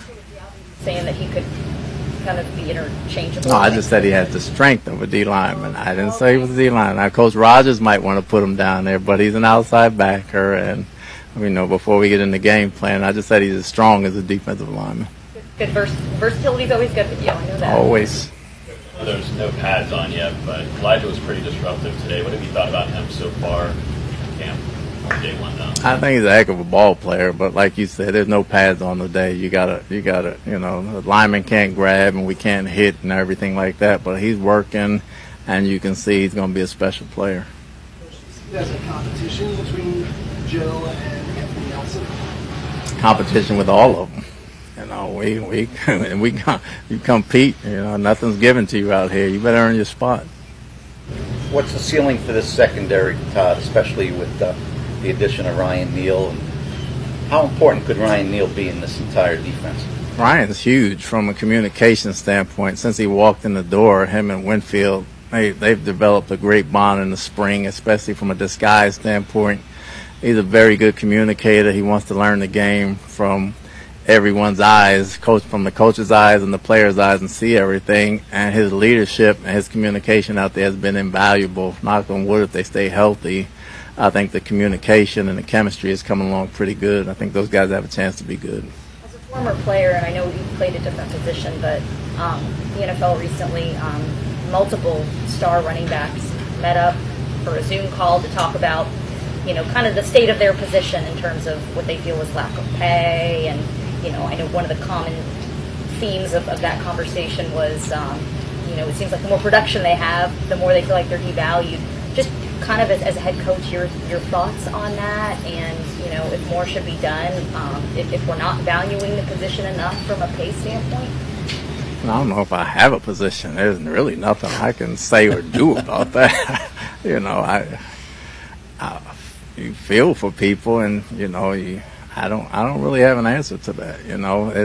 It may be, and then other people feel they may be devalued or valued. So you gotta kind of play it out as it goes, and I think each team is different, and you go accordingly. I can't answer that for the whole thing. I think I'll be the president of an NFLPA or the league if I can answer that. Do you feel though like the running back position is valued today the way it was 10 years ago? 10 years ago, the money wasn't where it was, so obviously it's valued a lot more. I mean, you had more 25, 30-plus carry backs back then. I mean, I think the days of Peyton and Emmitt Smith and all those guys, there's not many that carry it 20 to 30 times, but they catch the ball more. They do a lot more things, and they're a lot faster, and the offenses are different. So, I mean, it's like every other position, one jumps every couple of years and one goes down. So I'm sure it'll fluctuate and change. Play out there, just I think it was it's just wide open. You have all this run action in this offense. Is that going to create, some guys that get free like that? Hopefully, hopefully it does that. And if we're running the ball enough and we're getting some yards that way, hopefully it creates some of those type of situations. Okay. Yeah. All right, there's Todd Bowles. He hit a bunch of different topics there. I will just say this: it is a much more, as Ira Kaufman has called it, assertive Todd Bowles, even in the press conferences, just the way he's challenging the media on certain questions. And I love that. I love that about Todd Bowles. I think we're seeing more of his true self come out into the media, and I think that's great. I think it's good for his players to see. I think it's good for for the fans to see. He just seems, much more comfortable this year in his own skin and in this job. And as I've said, I think he's a huge question mark for this team and how he manages the team. But everybody to a man is pulling for him. There's no question about that. But that's just based on his history. And I was talking to Ira today, and I told him my Dallas to Dallas. And he's like, I like that, Dallas to Dallas. The team got worse over the entire season. The Cowboys got better. and the Bucs got worse. And, that falls first and foremost on the head coach. And he knows that. Todd Bowles knows that. And last year was dysfunctional. We all know that. He's got a better chance this year. He's got his hand-picked offensive coordinator. He's made the changes to the staff that he sees fit. And I think he'll have a better shot. Now, will he manage the games differently? I hope so. I think he can certainly end up self-scouting on where some of the flaws were. And I know the organization is going to try to help him with that because it's very tough to call plays and manage a game. And I think we're seeing in college and pros guys go away from that. So we'll see how that evolves this year. Yeah, bottom line, Todd Bowles is coaching for his job this year. There's just no other way around it or to even spin it. He's coaching for his job. And so if you're Todd Bowles and you've been a head coach for 5 years in the NFL and it hasn't been great, maybe 1 year with the Jets it was good, but the rest of it has been kind of a crapshoot, if we're being honest. Yeah. I think, by all means, if you got to try something different, if you got to change a philosophy or just a way that you lead a team, whatever that may be, I don't know. But whatever that is, I think he needs to figure that out rather quickly because he's on the hot seat. I mean, Ira brought it up yesterday, and I did see it yesterday too from, I think it was BetOnline AG. He's got the second highest odds to be the first coach hired. There's just no other way around that. So, a lot rides on Todd Bowles. I will say the one thing he said in this press conference that kind of jumped out to me, and again, a guy we haven't talked about a lot, but he was an addition, is Orion Neal. And I tell you what, I think him and Winfield, especially Antoine sliding back to his natural position where he really shined his first 2 years in the league, and given how great, and I used the word great because he really was great last year for Seattle when Jamal Adams went down, we could be talking about one of the better safety tandems in the NFL potentially. Yeah. And Antoine Winfield and Ryan Neal. So we focus so much on what's going on the outside with Carlton Davis and Jamel Dean and how great of a duo they can be. I think that safety duo is actually better at what they do than what the two corners do at what they do. I think that's a fair assessment, and I think you might see that this year. And he's going to. And what is he on here? A 1 year deal, $2.5 million. Talk about a bargain super cheap, that they got him on. cheap. I think that's going to pay huge dividends for this defense this season. Yeah, I think the Bucs will try and re-sign him and extend him during the season if they get what they're getting. And he was very prominent today. I mean, he's very vocal. He's out there calling out plays, and he's like, watch this. He's one of those cheaters in practice where they've seen the offense through the OTAs, and he's like, he knows. But, I like that. He's very vocal. Well, you have to also know, like, if this is Canales' offense, he saw it for however long he was there in Seattle. So he's definitely got to be ahead of the curve. And also, remember how big he is. He's 6'3", I think, just over 200. He's a thumper.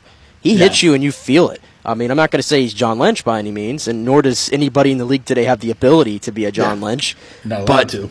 If he could be some kind of a form of that and be good in coverage, which I think was his calling card last year in Seattle, I think you're onto something there with that safety tandem. Did we miss it? Was he even asked about Devin White? I don't believe so. He was not in the now the press conference that they posted. It kind of led into in the middle of him answering a question. Yeah. So maybe it was one of the first ones. Maybe it was one of the first ones because I'd have to think that was probably on everybody's mind to start. Of course. So maybe we'll search for a transcript on that. Yeah. see if we can get something. That's always interesting how it gets edited. So we'll see what we can find. I'll see if I can find out from the other media members that are in the media room here on our next break. I'll see if I can grab one and see what happened. Trying to finagle a couple to come over here and chat with us. Sounds they're like all busy right now. It does sound. I'm going through it here on some Twitter for some clips. It does sound like he kind of just kept it pretty short, and that he was out there, and that it was a huge thing, and that he looked good. So he kept it pretty short and sweet. It looks like. Yeah, and in case you're just joining us here on the podcast, we started off by talking about Devin White being here. He's here. He's practicing. That's good stuff. I didn't think he was going to practice. I think to a man, everybody in the media I talked to felt the same way. So that's a great storyline. He's here. He's practicing, and whatever was said to him, and I got to believe his teammates are the biggest thing. His teammates, they know. Look, as much as I think Devin White is overplaying his hand, he could be a huge, huge part of a shocking season for the Bucs, and honestly, they need that. the Bucs are going to need everything to hit this year to be good, right? They're going to have to be really healthy. They don't have a lot of really good depth. They're going to have to, get some breaks, and they're going to have every player that they have needs to play to their ability or beyond it. And that happens from year to year. It happened with Seattle last year. It happened with the Eagles last year. It happens from year to year. Your team just stays ridiculously healthy.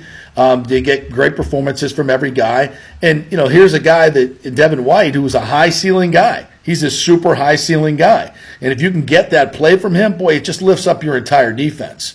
And that's what they need. And if he decides that he's not going to play at that level, and when he's running around with his hair on fire because he's trying to protect himself or whatever, and I'm saying that he is, but the bottom line is he's here today, he's practicing, and that's the best storyline we could have had today. And I think it's a little surprising. And I'm glad he decided to play. It's going to help this team. Now he could always go back on that and just leave camp, but we'll see what the future holds. We're not going to predict that, but hopefully he's in good shape. And as we mentioned earlier, with the quarterback battle, Trask and Baker Mayfield, they took about equal amount of reps as far as I could see. Trask had some nice moments with a great laser over the middle to Chris Godwin. Baker on the first play from scrimmage, little bootleg backside tight end, wide open, Kate Otten down the sideline for an 80-yard touchdown. Nobody within 30, 40 yards of him. But this is, this defense, they're not used to all this movement and this crossing and all the different stuff, or how Canales and this offense schemes guys open. So this is why Todd Bowles wanted Canales to be his offensive coordinator, because he tried to defend the Rams for many years. And it's not fun. It's not fun, and it confuses his defense. And that's what he wants in an offensive coordinator, and that's what he finally got. So that's good stuff. We have any other sound coming down the pack? Did any of the other players talk? Yeah, I'm trying to field the Rashad White, because it looks like he spoke and some other players, but I don't think the Bucs have posted it yet. All right, let's take a quick break. We'll come back on the other side, do a little college football. We got some sound from Alex Golish from AAC Media Days. Not very long, but fun. Jared Verse, also the a guy that's in line for some great hardware. As far as one of the best outside rushers, a guy that probably would have been a top 10 draft pick, decided to come back to FSU for one reason, and that's to win the ACC and win a national championship. So we'll hear from Jared Verse, and we'll hear from Mario Cristobal, one of the dumbest things I've ever heard. So all that coming your way next here on the J.P. Peterson Show, brought to you by Extravaganza Productions. If you have an event coming up, big or small, they're the ones that do it all. They have a complete warehouse full of props. Have a creative session on them. It's free. Just call them up. Go to the website, extravaganzaproductions.com, and they will do a free creative session to let you know what they can do to make your event a smash hit. Extravaganzaproductions.com. Stay with us. JP here for the Jeeves Law Group. Have you been injured in an accident, in an auto accident, truck accident, motorcycle accident, at work, or at a place of business? Well, call the Jeeves Law Group and get the personal attention that you deserve. I made the mistake many, many years ago with going with one of the bigger law firms, the national law firms. And let me tell you, getting a call back from those folks was next to impossible. Weeks and weeks would go by, never get a call back. That doesn't happen with the Jeeves Law Group. Personal attention is what they're all about. When you call the Jeeves Law Group, you will be part of the family. They will represent you in a vigorous and aggressive way against the insurance companies. These larger companies will promise bigger settlements, but it's the Jeeves Law Group that will get you the best results. If you're tired of dealing with these bigger law firms, check out the Jeeves Law Group. Go to JeevesLawGroup.com, tell them JP sent you, get a free consultation. It's the Jeeves Law Group. Scott Jeeves has been representing clients in the Tampa Bay area for over 25 years. Give them a call. It's a free call, 727-894-2929, 727-894-2929, or go to JeevesLawGroup.com. Ladies and gentlemen, are you looking to lose weight or just lean up for bathing suit season, where there are so many diets and chiropractors and weight loss clinics out there? You don't know where to start, right? We'll start at Bay Area Modern Medical Center. Chris Lugo, PA, and his professional staff will devise a personal plan for you that gets results and will help you keep the weight off. Everybody metabolizes food and supplements differently. Many of these other approaches are designed for the masses. So how's that going to work for you specifically? It's not. Chris will spend one-on-one time with you to find out what works best for you so the weight comes off safely without the use of harmful drugs and side effects.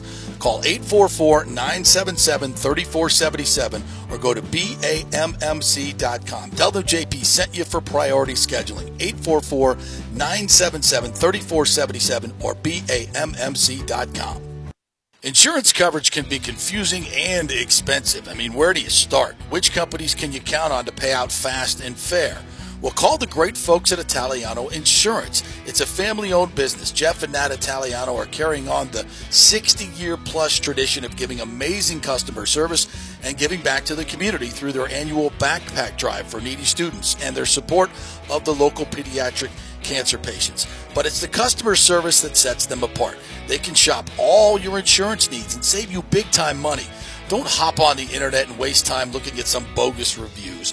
Talk to knowledgeable agents and not some voice-generated robot. These are confusing times for homeowners, and Italiano's team of experienced professionals can provide the right coverage for every situation: home, auto, business, life. It's Italiano for all the pieces of your life. Call 813-877-7799 or go to ItalianoInsurance.com.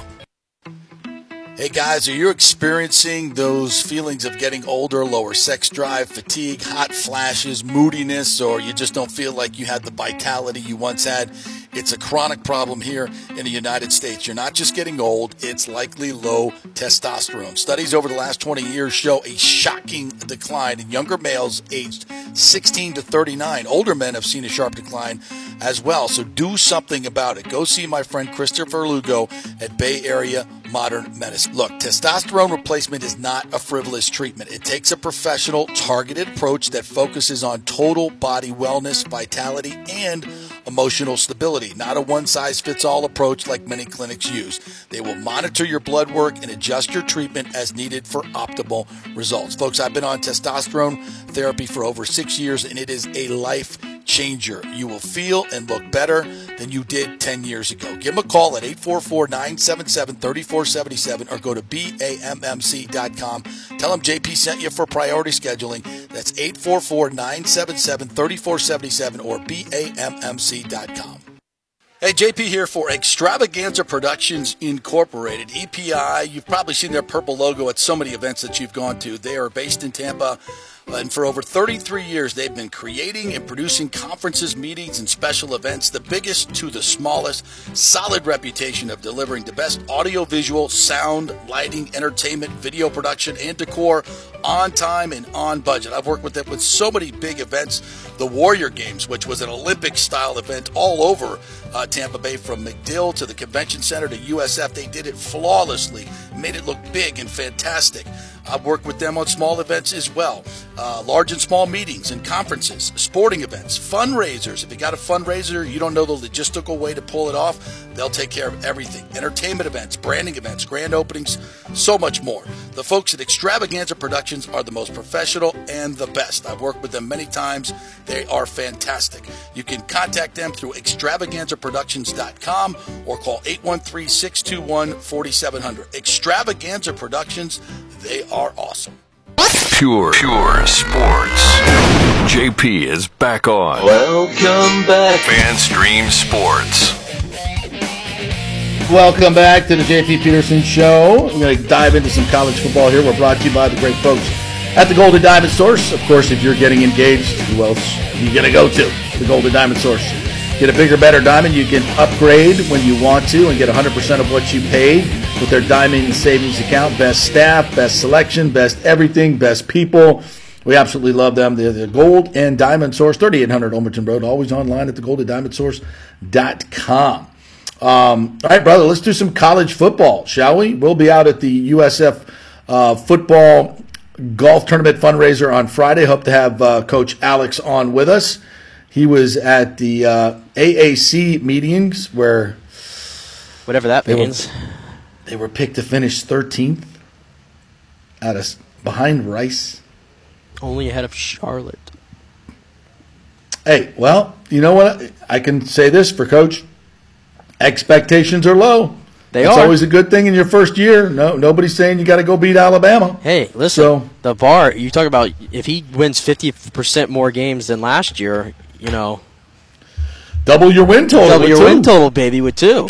Come on, it's a step forward. I think it's going to be a little bit higher than that, though. If it's not a little higher than that, then I think we have some issues. We'll have some issues with this schedule. Well, I'll tell you what. The way he's had to remake this roster and install everything, different systems, different everything, different coaching staff. I mean, this is truly on him. Yeah. I mean, this is truly on him. If they could take some steps forward this year, he should get all of the credit. I did learn this yesterday too.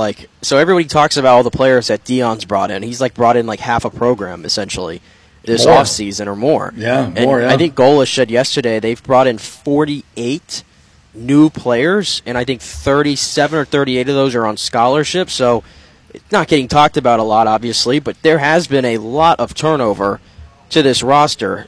And these players are coming from good programs. Yeah, some of these kids are coming from really good programs. Yeah, it's just kind of the guys who can't crack the lineup there, but you come to USF, you got a chance to play, easier competition, and usually these guys you have a pretty good success rate. And I'm hoping, because again, like I said yesterday, it's in judging by who he brought with him to the media days. It seems like we're running this back again. It's the Gary Bohannon show. That he's going to be your quarterback once again. No go. Makes me sad. Listen, I don't want to judge Gary Bohannon by what happened last year because clearly it was a mess. From a coaching standpoint, from a organizational standpoint, they just, as much as I love Coach Scott, he just did not get it done. And this is going to be a different deal. So everybody's starting fresh. Well, Gary came in with great credentials. I mean, he won freaking 9 games at Baylor. That's a pretty damn good resume. So let's see what Alex can do with him. But I haven't heard this soundbite. You have, so you can set it up for us here. Yeah, so Golish goes and talks for about 6 or 7 minutes, and it's all the typical coach speak fodder that you get for an opening statement. Nothing noteworthy. He fields 2 questions, both from the same reporter named Chris. Not sure who Chris is. The questions are very general. Again, not much really to go off of. And then he takes a sip of his water and he kind of is looking around and nothing's going on. And then all of a sudden you hear the PR guy go, "All right, we're all good." And this was what Alex Golish then walked off the presser with, his little zinger here. And I'll cue it up here for you so you can hear it. Thank you so much, Coach. Yeah, absolutely. Go Bulls. I appreciate it. Hopefully a year from now we're relevant enough that we'll have a bunch of questions. So I appreciate it. Go Bulls.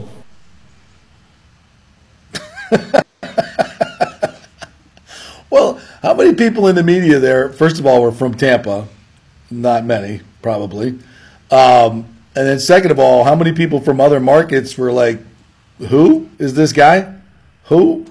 I mean, I don't want to go down this. Well, yeah, I do. Oh, no. Can you just imagine if they would have found a way to pay Dion? If they'd have found a way to pay Dion, and the $30 million that he wanted, and the $30 million for his staff, obviously they had other priorities in terms of getting that on-campus stadium. But can you imagine the difference of this program right now? Can you imagine where they'd be in terms of?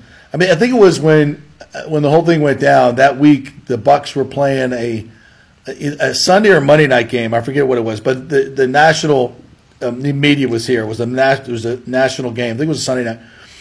And I'm just saying, Dion would have been on. He would have been on the set over at Raymond James Stadium, going, "This is my house now. This is my house now. The Bucs, they play here too. Tom Brady's play here, but this is my house now."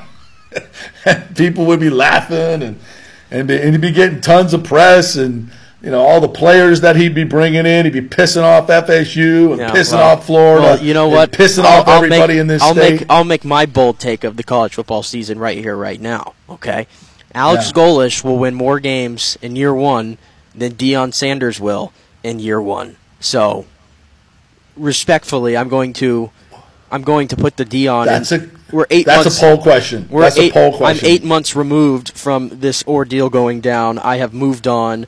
Everyone should move on. Alex Golish is your head coach of USF, and we're going to put some respect on Mr. Golesh's name, as you love to so politely put.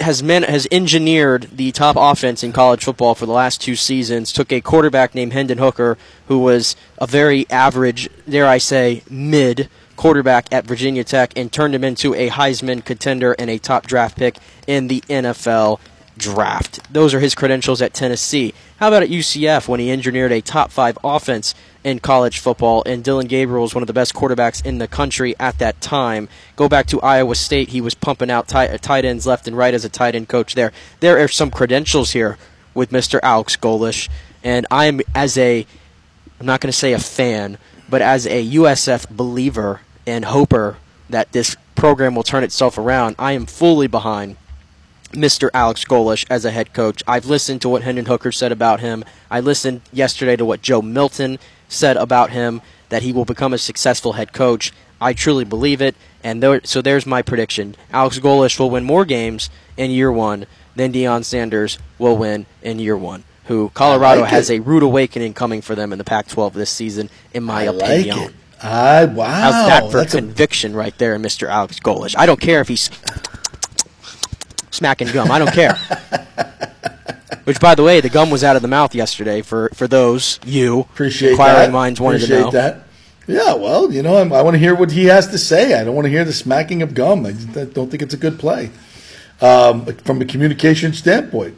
Listen, I hope you're right. I think that'd be a good poll question. We need to put that out. Who wins more games next year? Because, no, I do think Deion's brought in a ton of talent. But can he coach him up? We'll see. Is Shedeur really? That's what we're going to find out. It's all about the quarterbacks. Is Shedeur, his son, is he really this caliber of quarterback for a Power 5 team? Well, he was recruited by Power 5 teams. There were a lot of teams that wanted him. He was a 4-star quarterback, if I'm not mistaken. When I see all these Heisman polls and I see Shedeur Sanders written in these short lists, I have to laugh. I mean, this is Colorado. Okay, this is not. This ain't your daddy's Colorado, though. Come on now. Okay, well, we'll see. Listen, all fair to Deion and off the field. Hopefully, Deion's getting better. I've seen he's going through some of these surgeries and things. I think with what's going on with his feet, I want to say is the problems there. Yeah, he's got a foot issue from a botched surgery or something. He got some staph infection or something in there will mess you up, and he might have to have his foot amputated. So healing vibe going out to Deion for that. But until then, I'm forgetting about what's going on with Deion Sanders at Colorado, and I'm focused on Alex Golesh and because he's got a big job ahead of him. It's funny. You watch the Pac-12 trailers on ESPN and Fox and everything. It's Fox, I think, and it's all for the Pac-12. It's all him. It's all Deion. It's a 30-second trailer. It's like 25 of it's Deion. It's all Deion. Like the last place team it's not like the in best, the league. It's not like the best player in college football plays in that conference or anything. I mean, yeah. It's all Deion. Yeah, it's great. Yeah. It's just great. By the way, where's the Pac-12 playing their games on TV this year?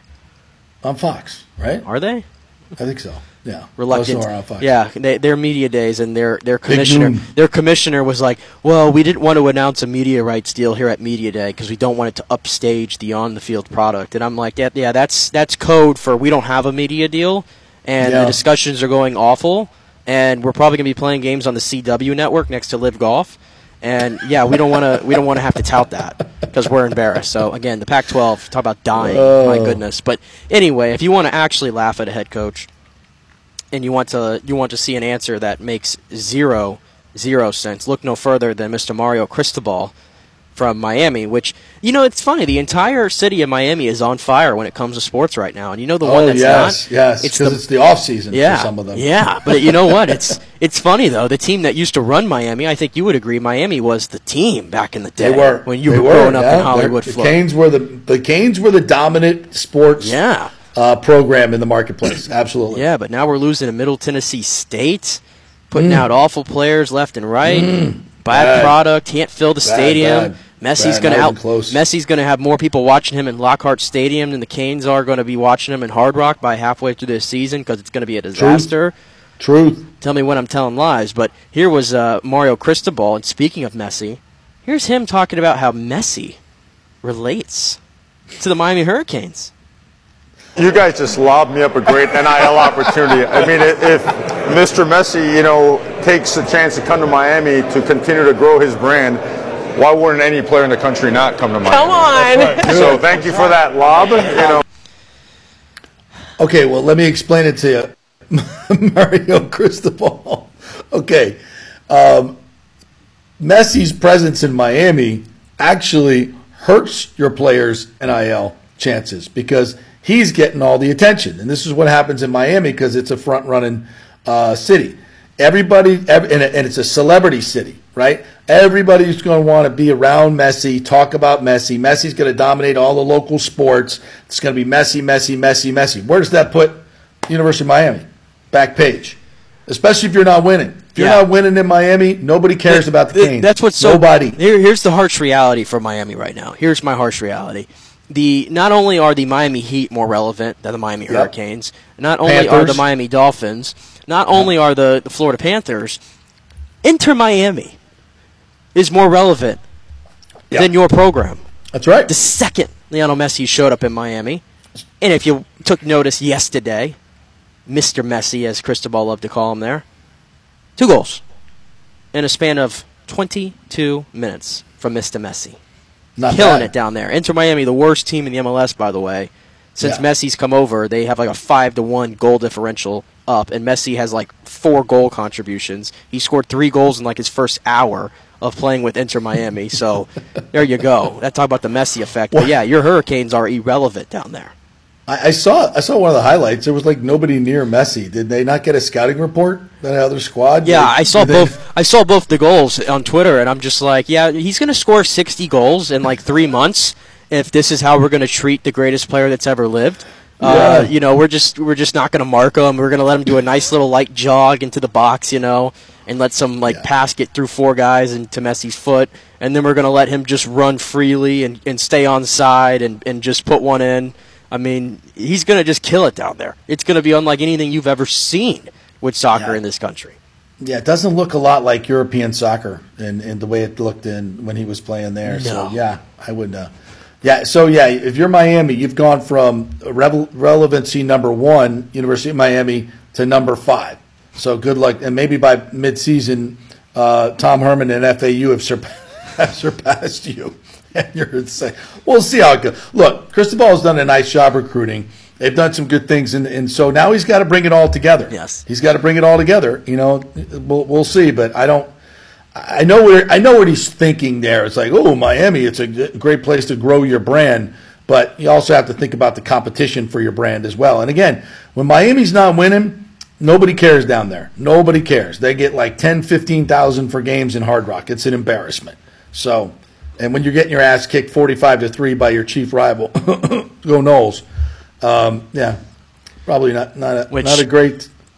Yeah, great start. And speaking of the Knowles, ACC Media Day is going on, and Norvell is there today, so we'll have sound from that tomorrow. Which, by the way, he gets it. He shows up today and he's wearing the Bobby Bowden tribute tie, so a little homage to the history there. And you've been saying that you draw similarities to the two. Oh, no question. In the way they've created a family atmosphere. Well, Corey Fuller, who's one on their staff there, played obviously for Coach Bowden and played for a national championship. I think he was on the '93 team. Corey played, had a long career in the NFL as well. He said that about Norvell. He said this is I get a lot of Bobby Bowden vibes from him because of the way he treats his players, the way Corey's son is a baseball player, doesn't even play for him. And Mike Norvell went out of he told Corey that I'm going to come see one of his games this summer. And he showed up at one of his games and spent some time there with the family. So he's the real deal. He's authentic. It's faith, family football for him. And that's exactly what Coach Bowden preached his entire career. So I love it. And Jared Verse is one of those guys, right? One of those gentlemen that could have gone in the top 10 of the NFL draft, decided to come back because he wanted to be part of something special. They win 10 games last year, shocked everybody, including myself, and now they have a chance to win a national championship. I think they're 4th or 5th best odds to win a national championship, depending on what you're looking at. So here's Jared Verse. I believe we have some sound from him. Yeah, here's Verse, and this was him talking about the expectations on the program going into this season. I think, Coach Norvell said perfectly, it's Florida State. You shouldn't expect us to be lower level, bottom of the pot. You should expect us. We should be in those conversations of playoffs, teams that are going to make it to the national championship. We got all the pieces here. We got the best linebackers in the country. We got the best QB in the country, the best running backs in the country, best O-line, best D-line. We got the best AD across the board, best DB, safeties, coaches. Like, this is a conversation that we should have been having. But now we hear it. Everybody's kind of seeing it. Everybody's finally giving us the attention, the respect we deserve, and we just got to go out there and prove that we earn it. Yeah, I'm a little concerned about the lofty expectations. I'm a little concerned that these guys are reading their press clippings, and they open up with LSU, who many have picked to win the national championship and the SEC West championship over Alabama and Georgia. So, yeah, we'll see. I just hope these guys don't get full of themselves. I've seen that happen before. Speaking of Miami. And speaking of Dion, 1988. Yeah, it's like I'm almost like Seminole rap, 31-0 Miami. Right. It's almost like with Florida State right now. I'm like trying to. I look at the roster and I'm looking at it objectively. And when you look at the roster, you look at the returning talent. It seems so obvious that you have to put them in that conversation as a true national championship contender. I mean, clearly when you look at the schedule as well, you have 2 games in there that you have to win. LSU to start the season, and then of course Clemson. You have. Regardless of what you feel about Clemson, they've had FSU's number for the past 6-7 years. If they're gonna, they have to get over that hump. This has to be the year they take down Clemson. And Clemson, on paper, looks like they're a lot better this year than they were last year. Dabo's not going anywhere. That program is going to be here for a long, long time. We know that. But it's so when I say that, it's like I'm almost like holding on a little bit. Like if I was to predict a Final Four right now for college football national play for a playoff, I'm probably not going to put Florida State in there. Because there's like that little bit, I don't know if you feel the same way, there's that little bit of doubt that still is like creeping into like the back of my mind. It's not in the front of my mind, but I'm still thinking about it like, okay, well what if because last year everything went right for that stretch and all that, now they're, like as you just mentioned, maybe they're reading the press clippings, you heard Jared Verse. I mean, I love the confidence, don't get me wrong. And I feel like if you're going to play for Florida State in one of these big programs, you need guys like that are confident that, hey, we're Florida State and we're coming. Like, I appreciate that, but you don't want to be overconfident by any means. You got to be realistic at some point. So there's that little bit of doubt in my mind that what if they just go 10-3 again? And I think 10-3 would be great, right? If they finish the season 10-3, we should be like over the moon. But the way things have been set up, it's like if they don't finish the regular season 11-1, like we're probably going, oh man, they kind of underachieved a little bit, and that's the part of that sucks about the whole thing. I think, the LSU game is huge. There's no question. Just to gain momentum. Like I said last year, I thought it was the most important game, and they won it, although they almost gave it away. Norvell did not manage that game very well. No. And he's got to be better at that this year. He's got to be better at managing games. He admitted that. He admitted he made some mistakes. So hopefully he's learned and self-scouted himself. But they could lose. If they play well against LSU and lose that game, as long as they run the table and win the ACC and beat Clemson, they'll be right Miami there. and Florida. Yeah, then they'll be in a playoff. No question in my mind. But they'd have to win the ACC championship as well to do so. So we'll see. Regardless, I mean, I know as somebody who went to Florida State and has been through all the glory years, it has to just feel in general like you start the season, huge game against LSU in Orlando. I know it's a stadium that we are not really fond of, but we're going to be there. It's going to be awesome. We know that. This is what you want. There were 5 years there where it was dormant, where you just didn't get these experiences and all these things, this lead up to a season where you're like, wow, we have a chance to win a national championship potentially. It's better for college football as far as I'm concerned, and I still hope that eventually we can get back to having Florida State, Florida, and Miami in that conversation. Because I think college football could use it. Yeah, and I think that's on the way. I think Miami has the right coach in Cristobal, as silly as that statement was. I think Napier is the guy in Florida because he understands it's about recruiting. And, how can you question? Yeah, I think regardless, all three coaches in different ways understand the expectations of the program. And obviously Napier coming from the outside, Norvell coming from the outside are embracing what they used to be and trying to learn from that and get back to that. And then Cristobal clearly I can't think of a better guy to run that program of somebody who truly gets Miami. So again, we can laugh at the soundbite and some of the things, but I'm not going to sit here and tell you he's not a good head coach. If I'm ranking top coaches in college football, he's probably in the top 15 at the worst. He's the guy for Miami. He's the best coach they've hired since I don't know what. I thought since Mark Rick. Mark Rick, I thought Mark did a great job. I thought it worked. Mark did a great job. Yeah, I mean, you winning 10 games a year. And Mark will always be criticized for winning 10 games a year, but he couldn't get over the hump at Georgia or Miami.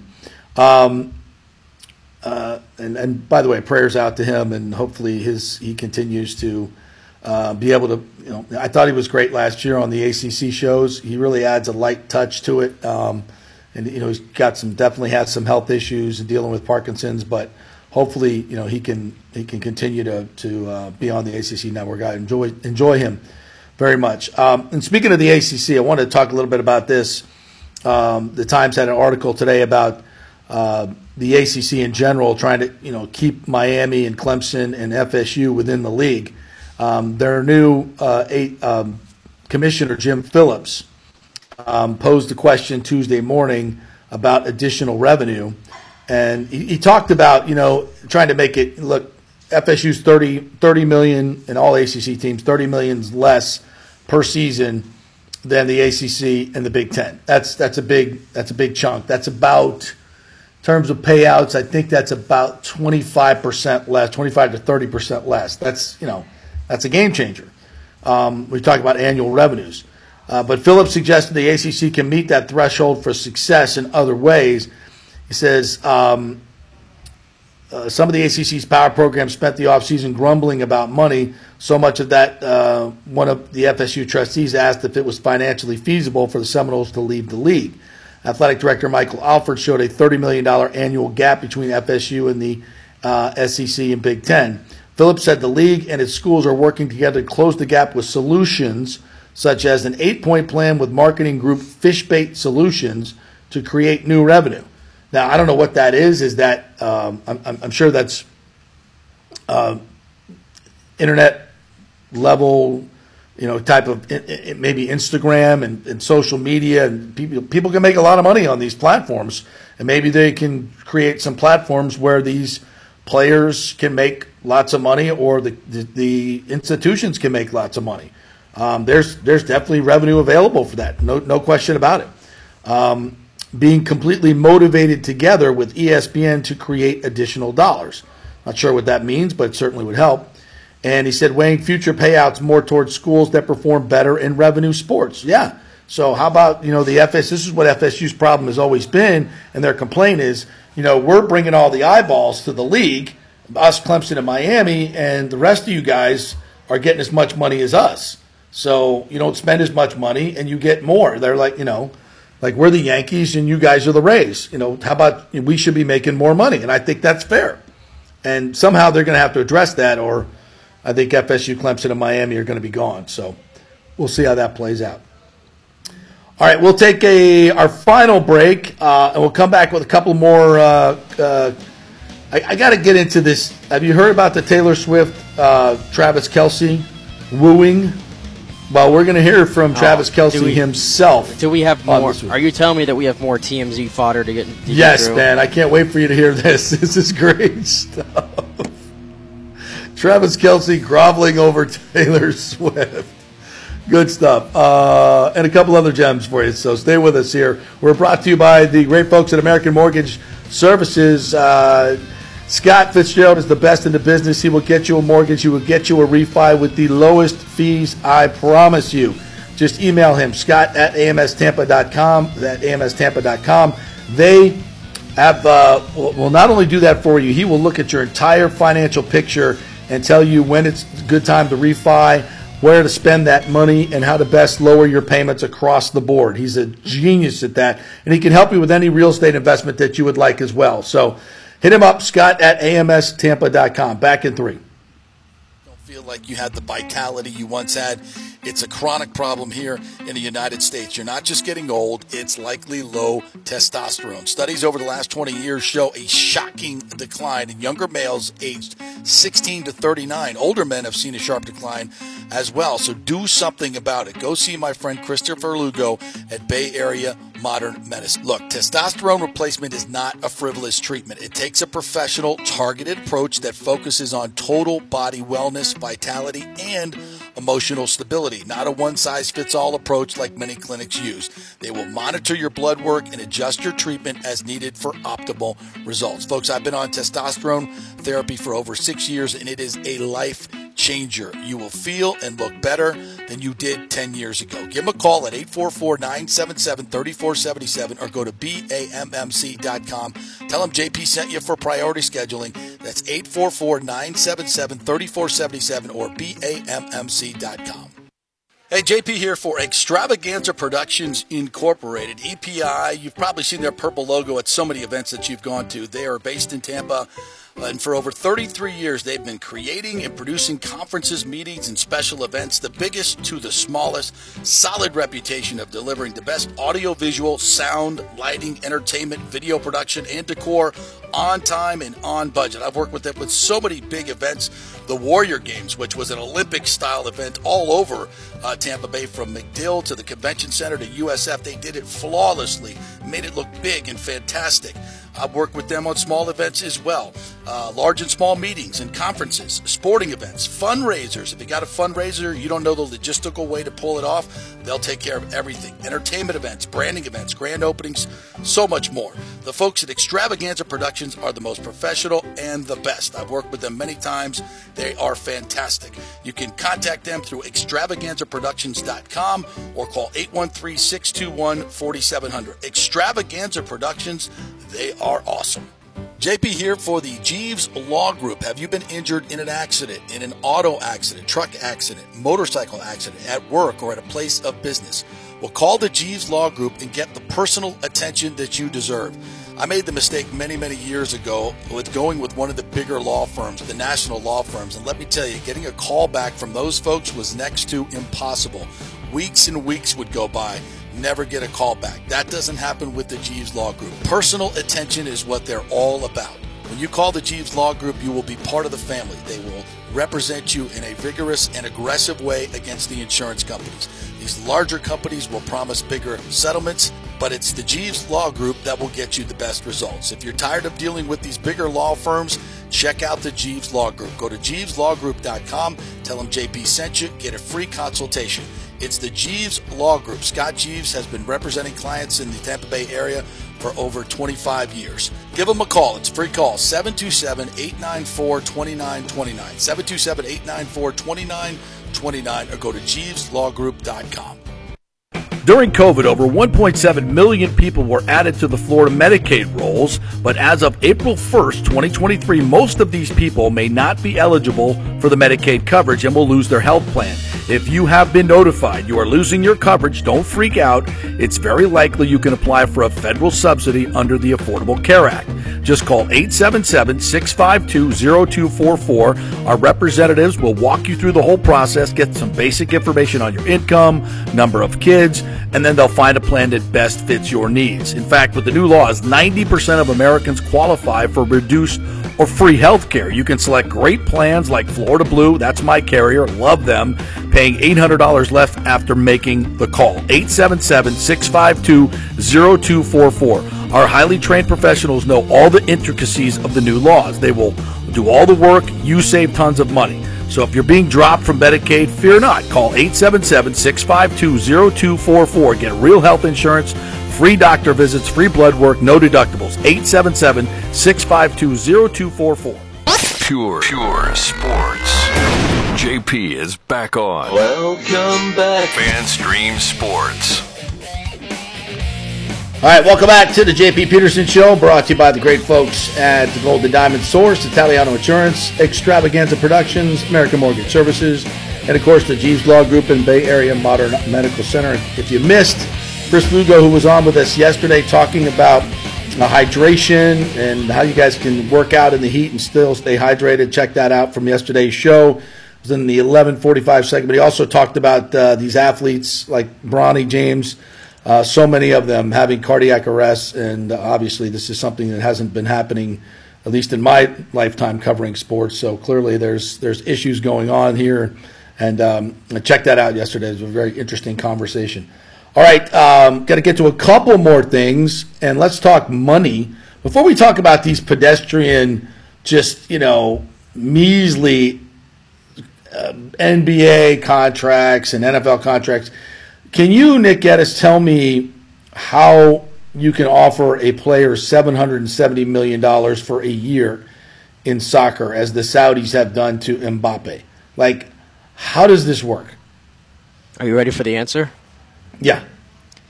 Because. Okay. I'm searching for something a little bit more. Because they can. Yeah, because they can.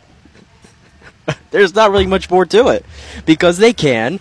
They're sports washing, as you have always mentioned. That's what they're doing.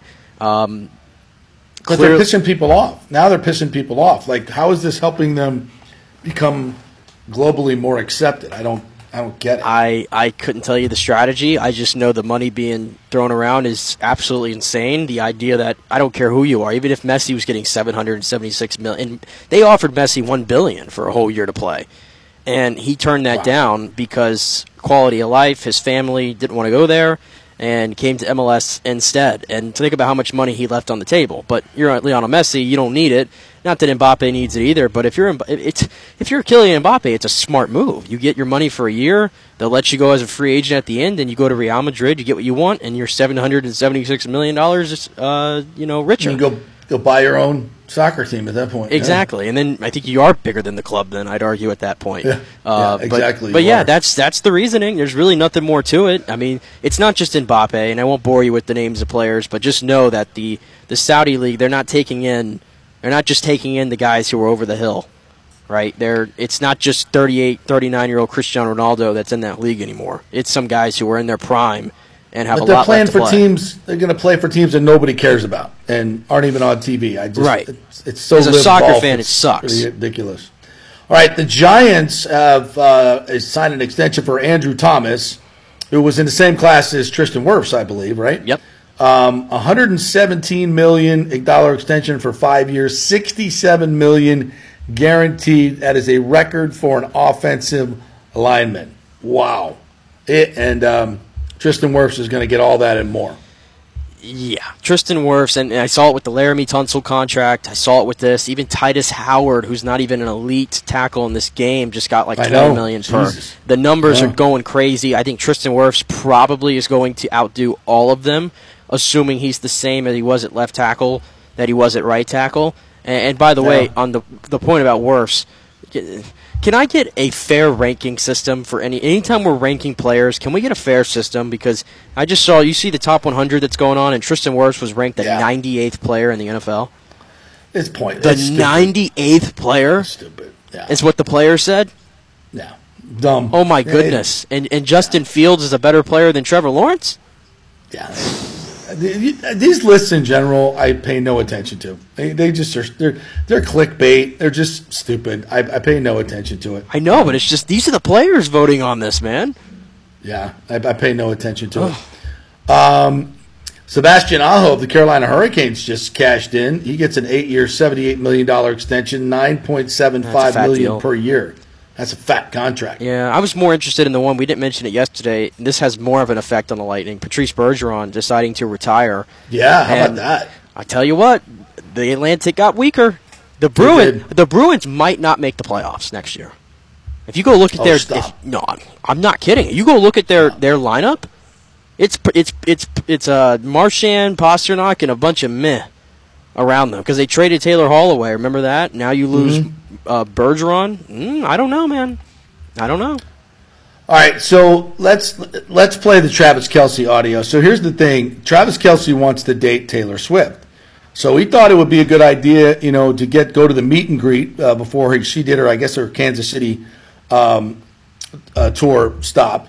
And, he was going to, he wanted to go in there and meet and greet and give her a friendship bracelet with his number on it. A friendship bracelet. Classic, man. Shoot your shot, brother. This is some fifth grade BS right here. Oh, I love it. All right, she's going to make a song out of this. Let's, Kelce talked about it on his podcast. Let's play this.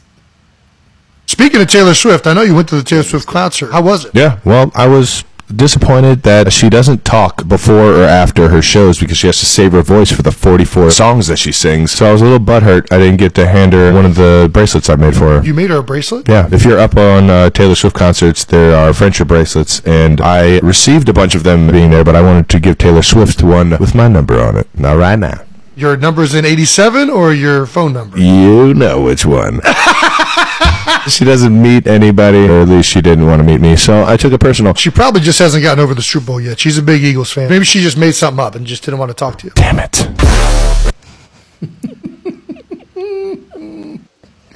Shoot your shot, big guy. I mean, who wouldn't want to date Taylor Swift? Let's be honest. There's all these rumors. You saw like the rumor that Austin Reeves was dating her, and he was like, "I've never ever had a conversation with this girl in my life." I don't know where, but it went like wildfire. Everybody thought Austin Reeves was dating Taylor Swift. Like, would you want to though? If you're Travis Kelce, is that really? I thought Calvin. I guess not. I don't keep up with these guys' personal lives, but I thought Travis Kelce was dating somebody. I guess not. Not anymore. Not anymore after that podcast. I guess not. So what are we matchmaking here? We got Tom and Irina Shayk. We